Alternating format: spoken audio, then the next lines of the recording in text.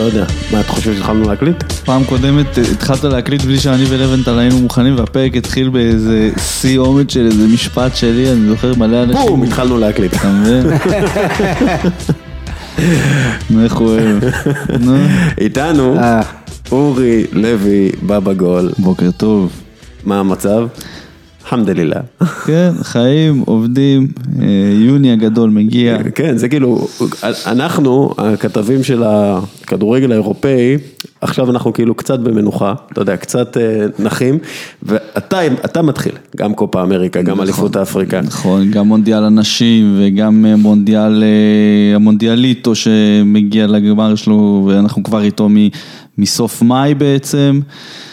וקופה דה אורו. קופה דה אורו, זה הקופה הכי חשובה. אנדר 21 באיטליה. אתה אנדר 21. הכל קורה, והאמת שאני שמח, אני אשתף אתכם. ועוד מה מתחילים ליגת האלופות. נכון.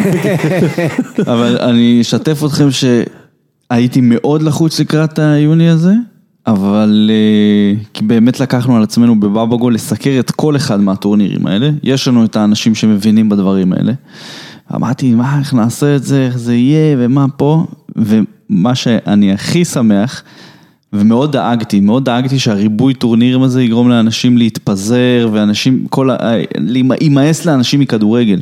ומה שמדהים זה שאנחנו מקבלים מלא הודעות ממלא אנשים, גם על מונדיאל אנשים, וגם על זה, ופתאום אתה קולט שבעצם יוני הגדול הזה, שאני כל כך חששתי ממנו, שהוא אפילו עשה לי קצת בחילה, בתיאוריה של הדבר הזה, כי זה קצת עושה בחילה לחשוב על חודש אחד שמרוכזים אליו כל כך הרבה טורנירים שבא לך לראות אותם, אבל זה מוגזם, ואני אומר, בוא'נה, כל אחד יש משהו, מי שאוהב כדורגל דרום אמריקאי יש לו את הקופה אמריקה, מי שרוצה את הבלגן של כדורגל האפריקאי יקבל וואחד גביע אפריקה לאומות, מי שרוצה להיפתח לעולם חדש יש לו מונדיאל נשים שאני חייב להגיד, אני בשוק מהרמה, שבהשוואה למונדיאל הקודם, זה נראה ספורט אחר לחלוטין. אני חייב להגיד, אני לא רואה הרבה, אז יש לי פידבק של כמעט 4 שנים. הרמה של המונדיאל נשים, תקשיב, אני כתבתי את זה אתמול בטוויטר, 300% יותר טוב, 200% יותר טוב, ממש, הם ברמה פשוט מצוינת. לא, ככה ממש. וזה כשהגדילו את הטורניר. והגדילו את הטורניר, אתה יודע, היה את 13-0. יום ראשון אנחנו נעשה פודקאסט מיוחד עם אושרת על זה. אליפות אפריקה, רגע, אני רוצה... בוא, יש לנו... פינת באמיתי. יש לנו פינת באמיתי. אבל רק מילה, אליפות אפריקה נגמרת 19 ביולי. 19 ביולי דסקל. מוחמד סלאח אמור לגמור ב-19 ביולי. אתה יודע מתי מתחילה הפרמייר ליג? 10 באוגוסט. זאת אומרת... מה, יהיה לו שבועיים? 3 שבועות. 3 שבועות והוא לא יהיה בקדם, כאילו, זה הכל פה מדהים. ועוד צהל רודף אחריו בגלל העניין הזה של ה... מה זה היה? מה זה היה הדג הזה? יאללה, פעם איתי. אתה לא ראית את הדג? הדג? כן, של... מה, אני לא יודע אם לתת לזה במה או לא. לא, אל תיתן לזה במה. לא, אנחנו... אוקיי, טוב, חברים, יאללה. פינת באמיתי. 3 דקות אחרי. פינת באמיתי, בחסות קפה לי טורקי, הקפה המשובח, נותן החסות של הפרק. אני הולך לתת לכם 2 נתונים, ואתם תאמרו לי מה באמיתי ומה לא באמיתי. והפעם קשה במיוחד, אם כבר דיברנו על מוחמד סלאח, אז בשנתיים האחרונות רק 2 שחקנים רשמו מעורבות ביותר מ100 שערים, כלומר 100 שערים ובישולים. לאו מסי ומוחמד סלאח. זה נתון אחד. נתון שני, רונלדו, הברזילאי, הוא השחקן היחיד שכבש ב2 גמרים של קופה אמריקה. 2 גמרים שונים. אז אני חוזר על באמיתי או לא באמיתי, בשנתיים האחרונות, רק 2 שחקנים רשמו מעורבות ביותר מ100 שערים, לאו מסי ומוחמד סלאח. והנתון השני, רונלדו, הברזילאי, הוא השחקן היחיד שכבש ב2 גמרים של קופה אמריקה, 2 גמרים שונים. תשמע, עד עכשיו אני ולבנטל באמיתי או לא באמיתי הזה, 0 מ-2 בפעמיים שהייתי. בוא'נה, אתה יודע מה? אני שואל אם כבר אנחנו פה עם המעריצים ועם המאזינים, מישהו is keeping score? כאילו... נראה לי שאתה אמור to keeping score. זה נכון, זה עליי. אבל בוא, אם אתם איכשהו... באמיתי אני הולך... כן, באמיתי, אם יש לכם, אם אתם שומרים את התוצאות. בלי לפתוח את האקסלים, כי יש לי את זה באמת במרחק 2 קליקים ממני, אני אלך עם מסי וסלח. יפה. אל תסתכל בפלאפון, אתה עושה לי בדיקה עכשיו? לא, למרות שראיתי את הנתון הזה, אני חייב להגיד, שמסי שם ראשון, והיה עוד אחד עם 100, שאני לא זוכר אם זה היה סלח או לא, אבל אני אלך עם, רגע, זה היה סלח. בחרת השני. אני אגיד לך, או לבנדובסקי או סלח, אני אלך עם השני, כן, רונלדו, יאללה. אז בבא גול צודק. בבא גול צודק, כן, זה היה סלח, כן. היו 2 רק, וסלח זה בדיוק 100, אני זוכר גם. כן, נכון. אז ככה, בואו... אני אגיד את האמת, אני פשוט באקסל אני זכרתי שזה 3 ספרות, זה לא 2. רונלדו הוא אכן כבש בשני קופה אמריקה, 2 גמרים של קופה אמריקה שונים, 1997-99, אבל גם עשה את זה פבלו בנוגוצ'יה, ב-1987 ו-1995. שחקנים עם הכי הרבה בישולים שערים בשתי העונות האחרונות. לאו מסי 96 שערים, 40 בישולים. מוחמד סלח 71 שערים, 29 בישולים. רוברט לובנדובסקי, שנתן לנו בראש קצת, 81 שערים, 18 בישולים. קריסטיאנו רונלדו, 72 שערים, 21 בישולים. קיליאן אמבפה, 60 שערים ו32 בישולים. לואיס סוארז, 56 פלוס 32, וסרחיו אגוארו, 62 ו17. אם אתם שמים לב, תשימו לב כמה לא אירופאים יש ברשימה הזאת. והנה בא בגול כאילו בקטע של אורי לוי בזה. מה, אתה צ'יילד? מה משותף לקופה אמריקה ולאליפות אפריקה הנוכחיות? שתיהן לא היו אמורות להיות משוחקות במדינה שבה הן משוחקות, כי ברזיל החליפה את צ'ילה, וקמרון מצרים. אבל צ'ילה וברזיל זה הפוך על הפוך. לא, כי די שלא יצא 4 שנים רצוף טורניר בברזיל, כי 2013 קונפדרציות, 2014 מונדיאל, 2016 טריות, האולימפיאדה, אז הם החליפו עם צ'ילה, עשו סדר אלפביתי שם, החליפו, אבל... למרות שזה לא הציל אותם מהלימבו המטורף שהם נכנסו אליו. כן, ואפריקה זה אמור להיות בקמרון, שלא עמדה בתנאים. טוב, אפריקה, שים לב, שב10 אליפויות האחרונות, תמיד זה התחלפה מארחת. מה שנקרא, אל תלכו על הביד הראשון. אם אתה זוכר, היה אמור להיות במרוקו ב-2015, עבר לגינאה היה עם המחלה, היה אמור להיות במרוקו ב-2017, עבר לגבון, היה אמור להיות בקמרון, עבר למצרים, זה, אתה יודע, זה כל הדברים האלה, אנשים... גם לצורך העניין הקופה אמריקה, כולם אומרים כזה, מה, איך זה הגיוני, אבל היה קופה אמריקה עכשיו ב-2016, ויש גם קופה אמריקה ב-2020. יהיה בשנה הבאה, וזה עובר לשנים זוגיות מ-2020. זה תמיד היה ככה, קופה אמריקה כל פעם, פתאום 2, פתאום 3, יש איזה סכסוך טריטוריאלי בין בוליביה ללא יודע מה, זה עובר לתוך 2, זה הטורנירים האלה, וזה הכיף. בוא נתחיל, על מה אתה רוצה להתחיל לדבר, על אליפות אפריקה או על קופה אמריקה? מה שבא לכם. אז בוא נתחיל לדבר על קופה אמריקה. כן. קופה אמריקה בסימן... לא יודע, ההזדמנות האחרונה של לאו מסי, בסימן ניימר, יש קריסה מוחלטת שם. דרך אגב, בסוף הפרק אני מעלה איזושהי שיחה שהייתה לי עם עיתונאי ברזילאי, שדובר עברית. שמו בישראל? ריקרדו סיטון. אוקיי. אחד נשמע כמו הרכישות האלה של צ'לסי במנג'ר, ריקרדו סיטון מגן שמאלי כזה, right left center. אגב, אחד מהגברים מאוד מאוד מאוד מאוד מעורב בתוך ההתאחדות הברזילאית, ממש מבין עניין, סיפר לי סקופ, נתן לי סקופ. קדימה. ז'וזה מורינו לנבחרת ברזיל, אם ברזיל לא זוכה בקופה. בום, לא משנה, קופה אמריקה. קבלו את השחקנים, את הרשימת שחקנים שלא זכו בגביע הזה, למרות שהוא כאילו מופיע כל שנה או 2 או 3 או שנה, כאילו. קרלוס ולדרמה, חוויאר זנטי, סוקרטס, לאו מסי, דייגו מרדונה, פלה. אנחנו, אתה יודע, כאילו מדברים על קופה אמריקה כלמשהו שחייבים לזכות בו, אתה יודע, כדי להיחשב לגדולים. יכול גם להכניס את ניימר גם. כן, ניימר אני לא מכניס אותו ברשימה הזאת. למה? כי הוא לא ברשימה הזאת עדיין. זה טורניר ממש קשה.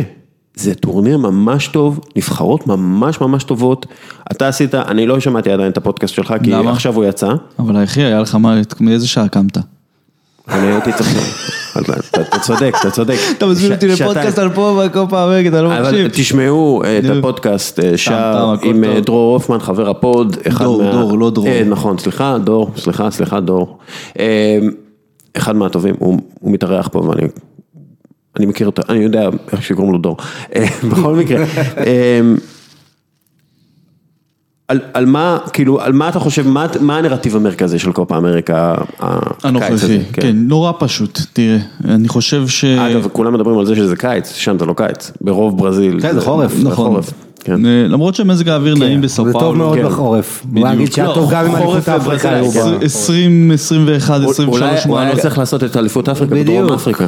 ואז אבל מה יהיה קצת גשם, אבל אתה יודע, גשמים נעימים כאלה, לא במצרים. לא. אני אגיד לך, בוא נתחיל, סאו פאולו קרייר כזה. בדרום אמריקה אתה צריך להתחיל ולהסתכל על הדברים ברמה לאומית, אזורית וגלובלית.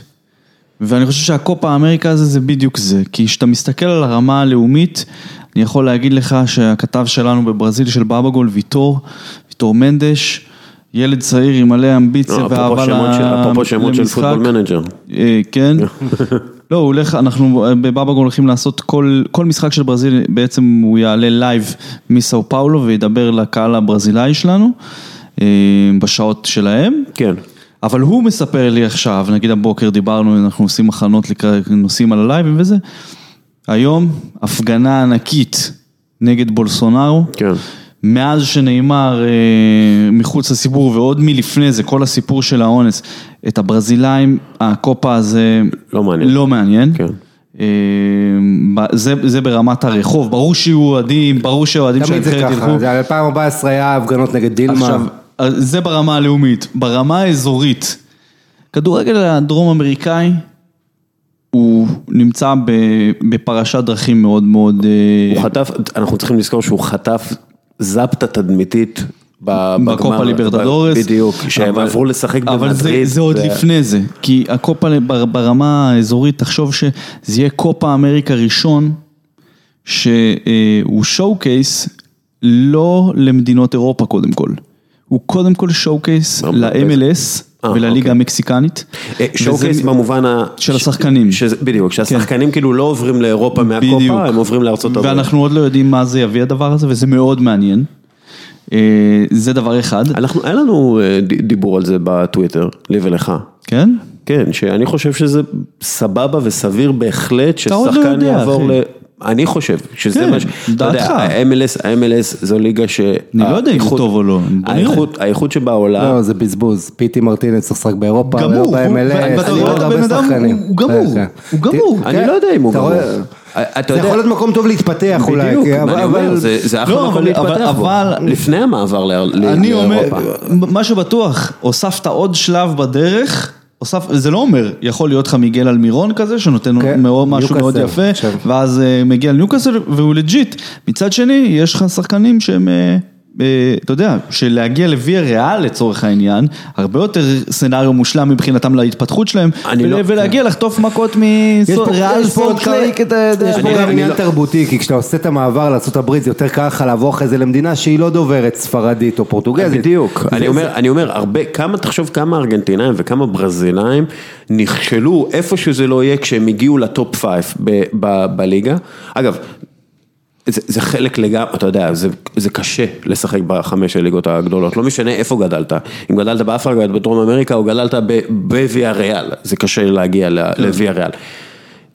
אתה יודע, ואז אם אתה מקבל פתאום אתה יודע, תרבות חדשה שאתה צריך להתרגל אליה, ואתה מתרגל אליה, ואתה פתאום, אתה דובר אנגלית, אין לנו מושג. נכון, ברור, אתה יודע, אני רק חושב על כשלב התפתחותי, נגיד אני ארסנל, אני מחפש, נגיד אני ארסנל, אני לא, אתה יודע, אני לא ארסנל, הייתי עושה דברים אחרת, אבל נגיד אני מחפש שחקן דרום אמריקאי, ואני יודע שהוא שיחק רק בריבר פלייט, ואתה יודע מה, הוא היה גם סבבה בריבר פלייט, אני לא בטוח שהוא יכול, שחקן השנה בדרום אמריקה. לא, בסדר, אבל שנייה, פיטי מרטינס. אז סבבה, אני לא בטוח שהוא יכול לעשות את הקפיצה, גם מבחינה מקצועית וגם מבחינה תרבותית, כי זה הרבה קשיים להתרגל לאנגליה. אנחנו ראינו את טוריירה מדבר על זה, הוא היה באיטליה ועכשיו הוא עבר לאנגליה והוא אומר קשה לי באנגליה. אני לא יודע אם הוא מוכן תרבותית ונפשית ומנטלית לעשות את הקפיצה הגדולה. אז אם אני יודע שהוא שיחק עוד שנה או שנתיים בניו יורק FC, והיה לו שם מאמן שדיבר איתו אנגלית, והיה שם חבר'ה והוא למד אנגלית, אז אני יודע שהוא יכול לעשות את המעבר הזה לליגה האנגלית, לפחות מבחינה מנטלית, מבחינה תרבותית. אבל אוקיי, בוא נמשיך עם תראה, אפשר לשחק בספקולציות, אבל כאילו, בוא נוסיף עוד משהו למשוואה הזאת. כל מקום שתגיע אליו אחרי ארצות הברית, אתה כנראה תרד ברמת האיכות חיים שלך. זה דבר ראשון. לא טוב לשחקני כדורגל. שחקני כדורגל צריכים להיות רעבים, צריכים לעבוד קשה, זה עבודה קשה מאוד, פיזית מאוד. אני אומר, תשמע, קח בחשבון, אתה מדבר על עניינים מנטליים, אבל לא משנה, בוא נתקדם עם זה דיון שאין לנו, בוא נעשה עוד שנה. זה מאוד תלוי באישיות של השחקן, רוב השחקנים חולמים להיות בריאל מדריד, בוא נדבר שיהיה את הסטטיסטיקה, אני לא פסיכולוג ספורט ולא שום דבר, אני גם... ללכת לקבוצה קטנה בספרד, גם אתה יכול להתפתח מצוין, וזה באותה שפה. כן, אבל אני לא בטוח, נכון, אתה צודק, זה אותה שפה וזה, אבל אני לא בטוח כמה לבנטה תכין אותך יותר טוב למעבר לפרמייר ליג, או למעבר אפילו למילאן, מאשר ניו יורק זה, או יוסטון דינמו. אני לא בטוח. תראה, הכדורגל... אני בטוח שכן כרגע. אני גם חושב, הכדורגל האמריקאי, תראה, יש שם האתגרים, הטיסות, המרחקים, אבל... לא, גם הרמת המשחק. הרמת המשחק והקצב... הרמת כושר לא פחות טובה מאף קבוצה בליגה. אין ספק שעשו התקדמות, זה עדיין משחק שונה. לגמרי. זה לא באותו לבל עדיין. בינתיים יש לנו רק את מיגל אלמירון. זה הסטאדי קייס הראשון. הסטאדי קייס הראשון, הוא הגיע לניוקאסל מוכן. לא, גם תראה. אגב, הוא הגיע לניוקאסל, הוא לא הגיע ללונדון המפונפנת, הוא הגיע לפאקינג ניוקאסל, חביבי, האנשים שם מריחים כמו בירה בבוקר. הוא עשה עבודה אדירה, אבל הוא גם לא בלט יותר מדי בזמן שהוא בניוקאסל, עשה עבודה יפה מאוד, אני חושב שהמעבר הזה עבר חלק, אתה יודע, היו שחקנים שעברו בין ה-MLS לפרמייר ליג לפני זה, אני פשוט אומר על המגמה של השחקנים הדרום אמריקאים, אז הטורניר הזה באופן, כמובן לא רשמי, לא מכריזים על הדברים האלה באופן רשמי, זה יהיה פעם ראשונה, אבל שבאמת שחקנים מראים את היכולות שלהם, את מרכולתם, ל-MLS ולליגה ה-MLS. תן לי עוד שני סיפורים שאנחנו, בתור אנשים שלא עוקבים ביום יום על הכדורגל הדרום האמריקאי, לא חיים אותו כמוך, תן לנו עוד שני סיפורים שאנחנו נהיה חייבים לעקוב אחריהם במונדיאל הזה, ואני לא מדבר על ניימאר וברזיל. קופה אמריקה. בקופה אמריקה, סליחה. בקופה אמריקה. כי אתה יודע, לאו מסי, ארגנטינה, זה מן הסתם יהיה. לך על קרלוס קירוש למשל, שמגיע פעם ראשונה לכדורגל הדרום האמריקאי. נכון, אז קרלוס קירוש, אחרי כמעט עשור באיראן, מקבל לפי דעתי את האומה אולי הכי מוכשרת שלא זכתה המונדיאל בטח בדרום אמריקה. כן, האומת כדורגל הכי מוכשרת קולומביה, כמות הכישרון שיש שם וכמות נקרא לזה עתודות הכישרון שיש שם היא אינסופית, וזה יהיה מאוד מעניין לראות את זה גם מבחינת קולומביה, אחרי שנים עם חוזה פקרמן שגם עשה שם עבודה נהדרת, אבל כאילו פקרמן תמיד כאילו הראה מה הפוטנציאל של הדבר הזה, אבל לא נתן לו להתפוצץ. אחד הדברים שקיירוש, שיצא לי לדבר איתו הרבה פעמים מפה לשם, במהלך הקריירה הקצרה שלי, אחד הדברים שהוא אמר במסיבת עיתונאים, שהוא רוצה לתת לבלסה, ליופי של הכדורגל הקולומביאני להתפוצץ, ואני חושב שקולומביה הולכת להיות משהו מעניין מאוד. אבל עם בלי קינטרו שפצוע והחמיץ הטורניר, נכון, אבל אחד ההחלטות הגאוניות שקיירוש לוקח, הימור מטורף, אדווין קרדונה, שם שהמאזינים פה חייבים לקחת ולטוס ליוטיוב לראות מה הבן אדם הזה יודע לעשות, זה כאילו ריקל משודרג, העניין הוא שהוא בא עם קופסה קצת דפוקה והוא שחקן... אגב, כמו הרבה שחקנים דרום אמריקאים שבגיל 26 עדיין לא יצאו מדרום אמריקה. הוא היה לו את האפיזודה שלו בחול. הוא עכשיו במקסיקו. כן, אבל הוא היה באירופה. אני רוצה לשאול על האורחות, קטר ויפן שהיו בגמר גביע אסיה. שנייה, בוא נסיים את קולומביה ואז נעבור לזה, אבל תראה, קולומביה, אתה מדבר על נבחרת מאוד מוכשרת, אבל כשאתה מסתכל, הם נראים לי פחות צעירים ופחות רעבים מאשר הם היו במונדיאל, ובמונדיאל היה להם מעין, אתה יודע, מעין תקרה כזאת בסופו של דבר, כן, הם שיחקו כדורגל מדהים, אבל כאילו זה נראה שהם לא... במשחק מול אנגליה, היה להם משחק מול אנגליה, הגיעו לפנדלים, עפו בפנדלים. כן, אבל הם לא שיחחו טוב מול אנגליה. גם אנגליה לא שיחקו טוב מולם, היה משחק מזעזע. הייתי שם. כן, אבל כאילו, תשמע. אתה יודע, כאילו, לא הרגשת שיש לך, למשל, 2014, שהם היו מלהיבים. כמו עכשיו. אתה יודע, אתה אומר, וואו, מה זה? ואז כאילו, אתה יודע, יש לך, אתה מסתכל על ההרכב שלהם, הרבה שחקנים הם בני 30 פלוס, הרבה שחקנים הם בני 27 פלוס. הנה, יושב פה עמית, הוא רואה הרבה כדורגל איטלקי. דובן זפאטה, אומר לך משהו השם הזה? ברור, אז יפה. אבל השאלה, אתה יודע... יש עתודות, בדיוק על זה אני מדבר. יש שחקנים צעירים שבאים, בניגוד לצ'ילה, בניגוד לאורוגוואי, בניגוד לארגנטינה וברזיל, שמגיעים עם החרב על הצוואר, כל אחת מהסיבות שלה. קולומביה, החבר'ה האלה שאתה מדבר על זה שהם היו צעירים וזה, הם באים מנוסים יותר, אולי חלק מהם באים לא בכושר שיא, מאמן רעב, ועתודות כבר הדור הבא של הקולומביאנים הצעירים והמעליבים האלה באים, קולומביה, ואני מאוד ממליץ גם מי שמתעניין ורוצה באמת להכיר ולרד לעומק, עידן סגב, שגם כותב אצלנו בבאבגול, אבל הוא גם באופן כללי חשבון הכדורגל הקולומביאני, המספר אחת בעברית, אין דברים כאלה, ואפשר ללמוד המון, וקיירוש, גם לקיירוש עצמו זה מבחן, ואני אגיד למה, כי זה מאמן, שאגב אני ניסיתי בכמה פעמים לקדם את שמו ברשימת המועמדים לנבחרת ישראל, כי אני חושב שהוא מאוד מאוד מתאים, אבל פה לא משלמים את הסכומים שהוא רוצה, מאמן שחייב להתנתק מהתדמית ההגנתית כן, במנצ'סטר יונייטד שלו, כאילו שאלכס פרגוסון היה רק משגיח. ויש לו פה הזדמנות, ובעיה שבאיראן במשך עשור, בדיוק, אז הוא הלך לסטייט אוף מיינד הזה של העולם כולו נגדנו, וזה מה שהוא הכתיר לאיראנים, והאיראנים היו עם זה וזה. אני חושב שלקולומביה יש את הקישור הכי טוב, ודיברנו על זה בפרק הקודם, יש את הקישור הכי טוב, אתה רואה את בריוס ואת לרמה, זה גרזנים עם יכולות, באמת יש, וחמאס רודריגז מן הסתם, אתה יודע שם מעל, אבל... כן, אורוגוואי יחלקו עליך, אבל בסדר. אז בואו נדבר על קטר יפן. כן, קודם כל, לגבי הקופה אמריקה... זה כאילו, אגב, זה מושלם לבאבגול, קטר בדרום אמריקה, זה כאילו... זה בשביל, הוא ארגן את זה, לא, אבל אני חושב כשאנחנו מדברים קופה אמריקה, רק אני אעיר שני דברים, שקודם כל זה בברזיל, אחרי 7-1 מול גרמניה, פעם אחרונה שהיה טורניר ביתי, 4 פעמים אחרונות, אבל שברזיל אירחה את הקופה אמריקה היא זכתה. עכשיו, החצי גמר יהיה, אם ברזיל מסיימת במקום הראשון הבית שלה, באותו מקום, בבלו הוריזון, שהמשיך חטפת ה-7-1. לקחת לנאמר את התואר היחיד שלו עם הנבחרת. האולימפי, נכון? אגב, שזה בברזיל באמת תואר, זה הרבה יותר מכל מקום. אתה לא זוכר איך הוא בחר, וזה... ודבר תשמע, מסי, כשלא נהיה ילד, ושנה הבאה אומנם יהיה לו את זה בבית, את הטורניר, בארגנטינה וקולומביה זה יהיה, אבל עדיין רבים שם, אגב, בין ההתאחדויות של קולומביה וארגנטינה, איפה יהיו המשחקים האחרים, זה כנראה בארגנטינה. ואתה יודע, יש נבחרות, תיקח את צ'ילה, כל אלה שלא הפילו למונדיאל האחרון, לא שיחקו משחק תחרותי מאוקטובר 2017, כמעט שנתיים, צ'ילה שנתיים שהם לא משחקו משחק תחרותי, מוקדמות המונדיאל, בגלל שקטר 2022 התחיל רק בנובמבר, אז הם דחו את זה, בדרך כלל זה היה מתחיל כבר בספטמבר, זה התחיל במרץ. התחיל כבר בבוטן, כן, אבל אני מדבר בדרום, נכון, אבל דרום אמריקה זה המקום שהמוקדמות הרציניים מתחילים הכי ראשון. שזה אגב ממש אכזרי, תחשוב, המונדיאל ב-2022, כל הסיבוב הראשון של אסיה, כבר יש 6 קבוצות שהלכו הביתה.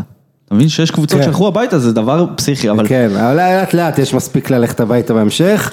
אבל בכל מקרה, בקטע הזה, באמת אתה צודק תשמע, הקופה אמריקה הזה, וזה בדיוק מה שאמרתי בקטע של הלאומי, אזורי והגלובלי, בקטע הגלובלי, אתה יודע, קונמבול פשוט מוכנים למכור כל פיסת דשא, בשביל... אני לא יודע מה, כאילו כסף כמובן, אבל כאילו זה לא מחזק את המותג, אבל באמת, אתה יודע, אורחות בקופה אמריקה יש כבר מתחילת ה-90s, אורחת אסיאתית יש לך מ-99, יפן. כן. אבל קטר, זה הולך יד ביד עם הדיל של קטר איירווייז, שהפכה להיות ספונסר רשמי של הקונמבול, של ההתאחדות הדרום אמריקאית, בשביל הרבה מאוד כסף, סכומים שכאילו אין התאחדות שמקבלת ספונסר שיפ כזה. כן, אני חושב שהשחיתויות האלה, רק צריך להזכיר את הגמר בבקו, שכל הזמן שאנחנו בוופא נסתכל באיזה... וופה יכולים לעשות קורס. כן, כל פעם שהסתכלו בזלזול על אליפות אפריקה והקופה אמריקה, אז צריך לזכור שהגמר של וופה היה בבקו. לא, אבל באמת שברמה הזאת וופה, לא צריך להסביר לך את זה, וופה יכולים לבוא לעשות קורס אצל קונמבול, מה זה שחיתויות. כן. הם יכולים גם ללמוד אצל וופה, קונמבול, זה בסדר. הם עושים השתלמויות אחד אצל השני, הכל בסדר. תקשיב, מי שאחראי לקטר, מי שחיבק אותם ראשונים והכניס אותם בעצם ללב של הכדורגל, בלאטר ופלטיני. זה פלטיני ובלאטר. ופפ גוארדיולה וזינדין זידן. אז בוא, גם חשוב להגיד. גם הוא איפה מושחתת, בוא לא זה. אבל שש נבחרות בקופה אמריקה הם מאמנים שזה יהיה המשחק תחרותי הראשון שלהם, זאת אומרת, יש הרבה חוסר ודאות לקראת הקופה אמריקה, קשה לסמן את הפייבוריטיות, אתה יודע, אורוגוואי כולם יודעים שהיא חזקה, אבל אף אחד, איכשהו הם לא נספרים הפעם, כמו כרגיל, צ'ילה היא אלופת הפעמיים הקודמות, פעם בבית, אחרי 99 שנים בלי תואר, אחרי זה הם ניצחו שנה אחר כך בארצות הברית, יש פעמיים את ארגנטינה, אבל הפעם צ'ילה בבעיה, אלכסי סנצ'ז בתקופה איומה. סוף של עידן. סוף עידן, זה נבחרת שצ'ילה, שמי שלא יודע, בעצם החבר'ה האלה גדלו ביחד, מהמונדיאל עד גיל 20 ב-2007, וכבר אז אלכסיס וידל. ונכנסו לתוך הרנגיז. לא, הם נכנסו לתוך כאילו הכדורגל של ביאלסה, ואז היה להם גם את סן פאולי, הוא השאיר שם כאלה תבנית כל כך טובה, בעצם שהשחקנים האלה, שזה גם היה קצת באוכריה של צ'יל, כי הדור הזה פשוט לא יצא מהרכב, וגם הדור הבא של צ'ילה פשוט לא קיבל הזדמנות עדיין. יהיו שחקנים שיקבלו הזדמנות בטורניר הזה, ואני מאמין שאנחנו נתחיל לראות את חילופי הדירות בצ'ילה בטורניר הזה, אבל אני חושב שאחד הסיפורים הכי מעניינים בקופה אמריקה הזה הולך להיות ונצואלה. כן. שהיחידה שלו לא הייתה במונדיאל מכל 10 הנבחרות הדרום אמריקאיות. ומגיעה בשיאו של המשבר הכלכלי הכי חריף, בוודאי בחצי הכדור המערבי, ואחד החריפים בעולם על סף מלחמת אזרחים, מדור, מועמד של ארצות הברית שם, עניינים, אנשים מוכנים לשלם על גליל של נייר טואלט בסביבות $150, רעב, ועדיין וניצחו את ארגנטינה 3-1 מגיעים מאמן סופר מעניין רפאל דודמל עם סלומון רונדון חלוץ גם כן שמשחק באנגליה כבר הרבה שנים והוא שחקן טוב מאוד ואפרופו אמרנו MLS ג'וזף מרטינז יש להם יאנחל הררה גם, נכון? אני מאוד אוהב, קשר כזה עם נוכחות. נבחרת מגניבה. גם היו בגמר המונדיאל עד גיל 20, לפני שנתיים הפסידו לאנגליה די באכזריות בגמר. תראה, ונצואלה ועכשיו אקוודור במונדיאל עד גיל 20. נכון, אז בדיוק הדור הזה שאתה מתאר, זה עכשיו מקבל את קדמה בקופה, ואתה יודע, אם מישהו מחפש, אם ככה, אתה יודע, בשביל האוהד הניטרלי נגיד, מחפש את הסיפור ללוות בטורניר הזה, ונבחרת ככה גם להרגיש אליה איזה סימפתיה, גם יש לה כינוי מגניב, וינו טינטו, יין אדום. ונצואלה זה, אתה יודע, אם מישהו רוצה להתרגש וגם להתאכזב כמובן, מתישהו במהלך הטורניר, לכו על ונצואלה. עדיף. והיא לא ניצחה מעולם את ברזיל במשחק תחרותי, זאת אומרת על נקודות, אז אתה יודע, יש להם עכשיו הם באותו בית עם ברזיל, ונצואלה גם מבחינת התקדמות, עשתה, כמו שאתה אומר, דודמל, וולקר פרינז, השוער, שרק 1.83 מטר, אבל שוער כל כך אתלטי. וולקר. כן, הוא בליגה הקולומביאנית עושה באמת חייל השנה, נראה איך הוא, זה אמור להיות, הוא באמת מסוג השחקנים שהטורניר הזה בא להם מצוין, כי הוא מתחיל את הפיק, כל קולומביה אחריו, עוד הרבה קבוצות בדרום אמריקה, ויהיה מעניין, אם הוא נגיד בשחקן כזה או כדורגלן שאני הייתי שמח לצורך העניין לראות אותו עובר קודם כל למקסיקו, לארצות הברית, משתפשף שם, ואז הוא יכול כאילו, אתה יודע, להתעלות מעבר לרמת הממו צ'ואה, וזה שחקן, זה שוער, זה פנתר, כאילו, מדהים. אבל אין לו גול, אני לא חושב שהוא מספיק עדיין? איפה הוא עכשיו? לא, במקסיקו. לא, באמת לא מקסיקו, אבל אני לא חושב שהוא מספיק גבוה לכדורגל, בטח לא אנחנו ראינו את צ'ואה, שהוא בסופו של דבר שוער מאוד מוגבל באירופה. גם אוספינה, שהוא עדיין שוער קולומביה, ואנחנו... כן, אבל אוספינה גם יותר גבוה מאוצ'ואה, כאילו, אתה יודע, הוא גבוה יחסית, הוא עכשיו הולך להיות נפולי, כן, הולך קבוע לנאפולי, הוא שחק כמושל שם בעונה האחרונה. קטר, אתה רוצה תן איזה, תן לי בשר קטרי. יש להם תבשיל בשר לקטרי, משהו מפורסם. תבשיל בשר. בטח איזה מנסף כזה, כן, משהו. כן, בדיוק. מנספים. ברגיל, יענו. כן, ערבים, אוכלים מנסף. אני יכול להגיד כזה דבר, שבהתחשב בעובדה שזה לא אמור להיות שאלופת אסיה, שהיא מדינה מזרח תיכונית משחקת באליפות דרום אמריקה בכדורגל, אני חושב שמבחינת, כן, חושב? זה פשוט השקעה מאוד יפה של הכסף. כי אם חושבים על זה, ב-2022 קטר הולכת לארח מונדיאל, whether we like it or not. והנבחרת הזאת מעולם לא שיחקה בטורניר רשמי נגד נבחרות שהן לא מאסיה. מעולם. לא הפילה לשום דבר. לשום דבר. אז בהנחה שיש לך כסף. עכשיו היא תהיה בקונפדרציות, לא? אחרי שהיא זכתה באליפות אסיה, כי היא מארחת גם, אז בעצם גם יפן תהיה שם. כן, יש שם, הקונפדרציות זה משהו שהתעוות לחלוטין שם. אבל מה שאני אומר זה שאם יש לך כסף, ואתה לא רוצה לעשות בושות, תנצל כל הזדמנות שיש לך כדי לצבור ניסיון. עכשיו, מה שמעניין בדור הזה של הקטרים, שזה בעצם הדור הראשון של אקדמיית אספייר. כן. ואקדמיית אספייר זה פחות או יותר מרכז, הייתי אומר, מחשבת הכדורגל, כנראה המוביל בעולם היום. מרוכזים שם המוחות, בוגרי למסיה, כל, באמת, גם המאמן שקטר, פליקס סנצ'ז בס, הוא אחד התלמידים המצטיינים. כן, גדל לצד שווי. בדיוק, כן. וינק היטב מקרויף, חלק את הרעיונות עם כל הגדולים, עם ונחל וצ'אבי וגוורדיולה וכולם, והוא איש סופר רציני, יש לו צוות של 8 אנשי מקצוע, בכל מיני תפקידים, מסתובבים מזוודות ענקיות כאלה בכל מקום, ראיתי אותם שם באיחוד האמירויות, זה דבר מאוד מרשים לראות אותם, עם טים, חבל על הזמן, אגב שהוא מתראיין במיקזון, 2 עומדים מאחוריו, כאילו אתה מדבר בעצם עם 3 אנשים, זה משהו, והוא עצום בגודל שלו, הוא איזה פעמיים אתה, ואתה לא נמוך, כן, אז הוא איש מאוד מרשים, ויש שם שחקנים מאוד מעניינים, שיהיה מעניין לבחון גם, אתה יודע, את הרמה שלהם, כי בגביע אסיה הם נתנו בראש, כן, בגביע אסיה כאילו הכל יסתדר להם. הכל יסתדר להם, וזה יהיה מעניין לראות את הרמה שלהם. כן, סנצ'ז אמר שזה טורניר חשוב להתפתחות של השחקנים, ואיך הם התמודדו מול יריבות מתרבות, מדרך כדורגל אחרת. לגמרי. והכדורגל בקטר לדעתי לוקחים יותר ויותר ברצינות, כי המונדיאל זה הנשק הדיפלומטי הכי חזק שלהם. ראינו את זה גם באליפות אסיה, שעכשיו כולם לך תתעסק איתם. שאלה על הקטרים, אתה יודע, אם אנחנו פה על קטר, האם אחרי המונדיאל הקרוב הם יישארו כל כך חזק בפריז, בכדורגל, או שכל האסטרטגיה הזאת נועדה כתוכנית, כראייה, שהסוף שלה זה המונדיאל הקרוב? תראה, אני חושב שהמונדיאל הוא חלק מתוכנית הרבה יותר גדולה. הרי קטר רוצה להיות מדינת עולם ראשון. היא רוצה שיסתכלו עליה כמרכז שמייצר תרבות, מרכז שמרכז כוח, מקום משפיע. ולפני שהם קיבלו את המונדיאל, הם התחילו את אקדמיית אספייר. אקדמיית אספייר התחילה בשנת 2004. את המונדיאל, את הזכות לארח אותו, הם קיבלו ב-2008, אחרי ששילמו יפה. 2010. מה? 2010. ב-2010. כן. הגישו את הביט ב-2008, נכון? אני צודק, ההכנות לזה התחילו ב-2008.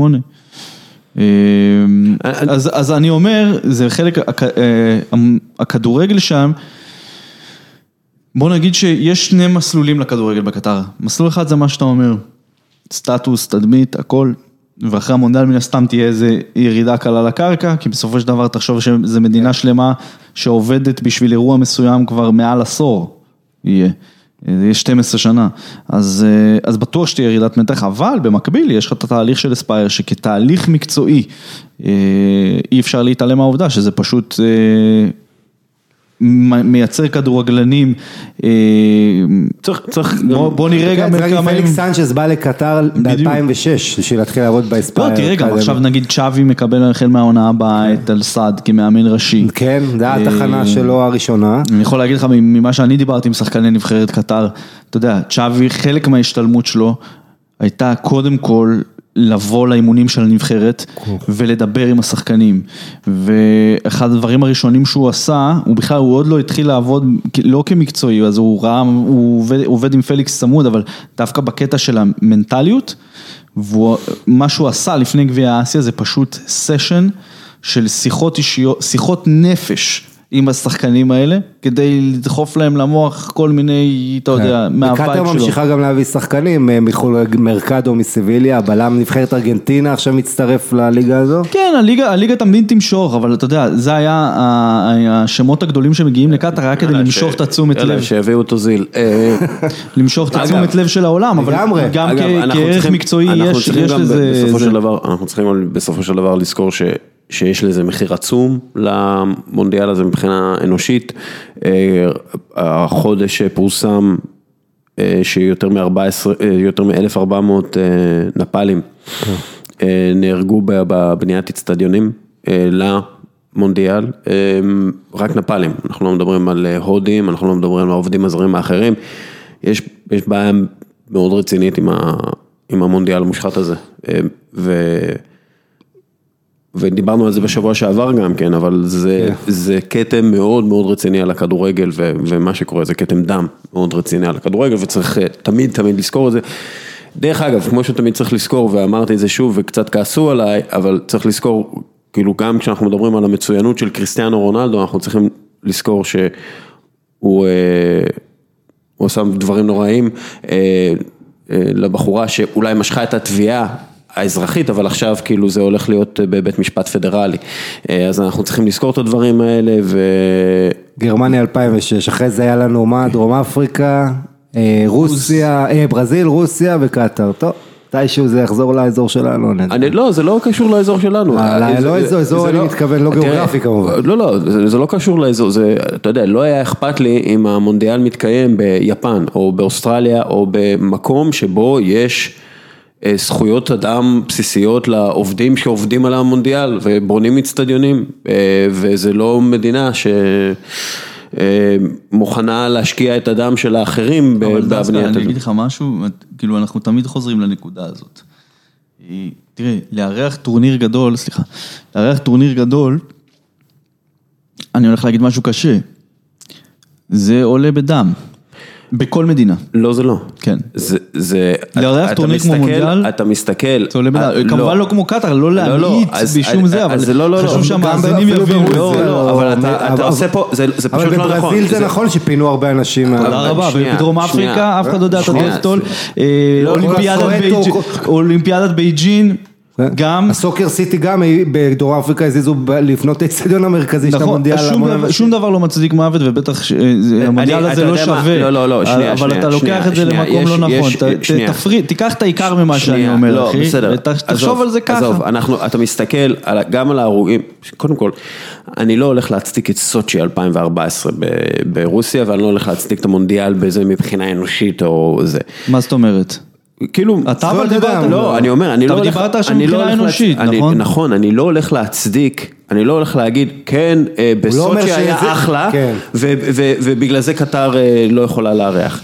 אני מסתכל פשוט על מספר ההרוגים, אתה יודע, אתה מסתכל, כאילו, אם אתה לוקח את מספר ההרוגים, ואתה שם את זה בגרף, אתה רואה גרף, כן, בברזיל יש כאילו, אתה יודע, גרף קטן, ובסוצ'י יש גרף, ובבייג'ינג יש, ובלונדון אין, כי לא היו הרוגים, וגם במונדיאל 2006 לא היה הרוגים, בגלל שיש סטנדרטים של בנייה מאוד חמורים, וכל הדברים האלה, ואז אתה רואה את הגרף של קטר, וזה כל כך גבוה, שאתה אומר, בונה, כל כך הרבה אנשים נהרגים בשביל טורניר של פחות מחודש, זה נורא, זה פשע נוראי, ואנחנו צריכים לזכור את זה. אבל, אנחנו רוצים להמשיך, תן לי עוד 2 דקות של נרטיבים, איזה משהו, בוא נחזור למקצועי קצת.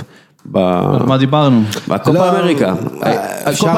אתה יודע מה? ברזיל בלי נאמר למשל, סוגיה. כן, אני פשוט תהיה לי 20 דקות שיחה על ברזיל, אז זה יהיה בסוף, אבל תן לי, אתה יודע מה, תן לי 5 שחקנים, שאולי אנחנו לא נכיר, המאזינים שלנו לא נכיר, ואולי כולם נכיר אחרי קופה אמריקה.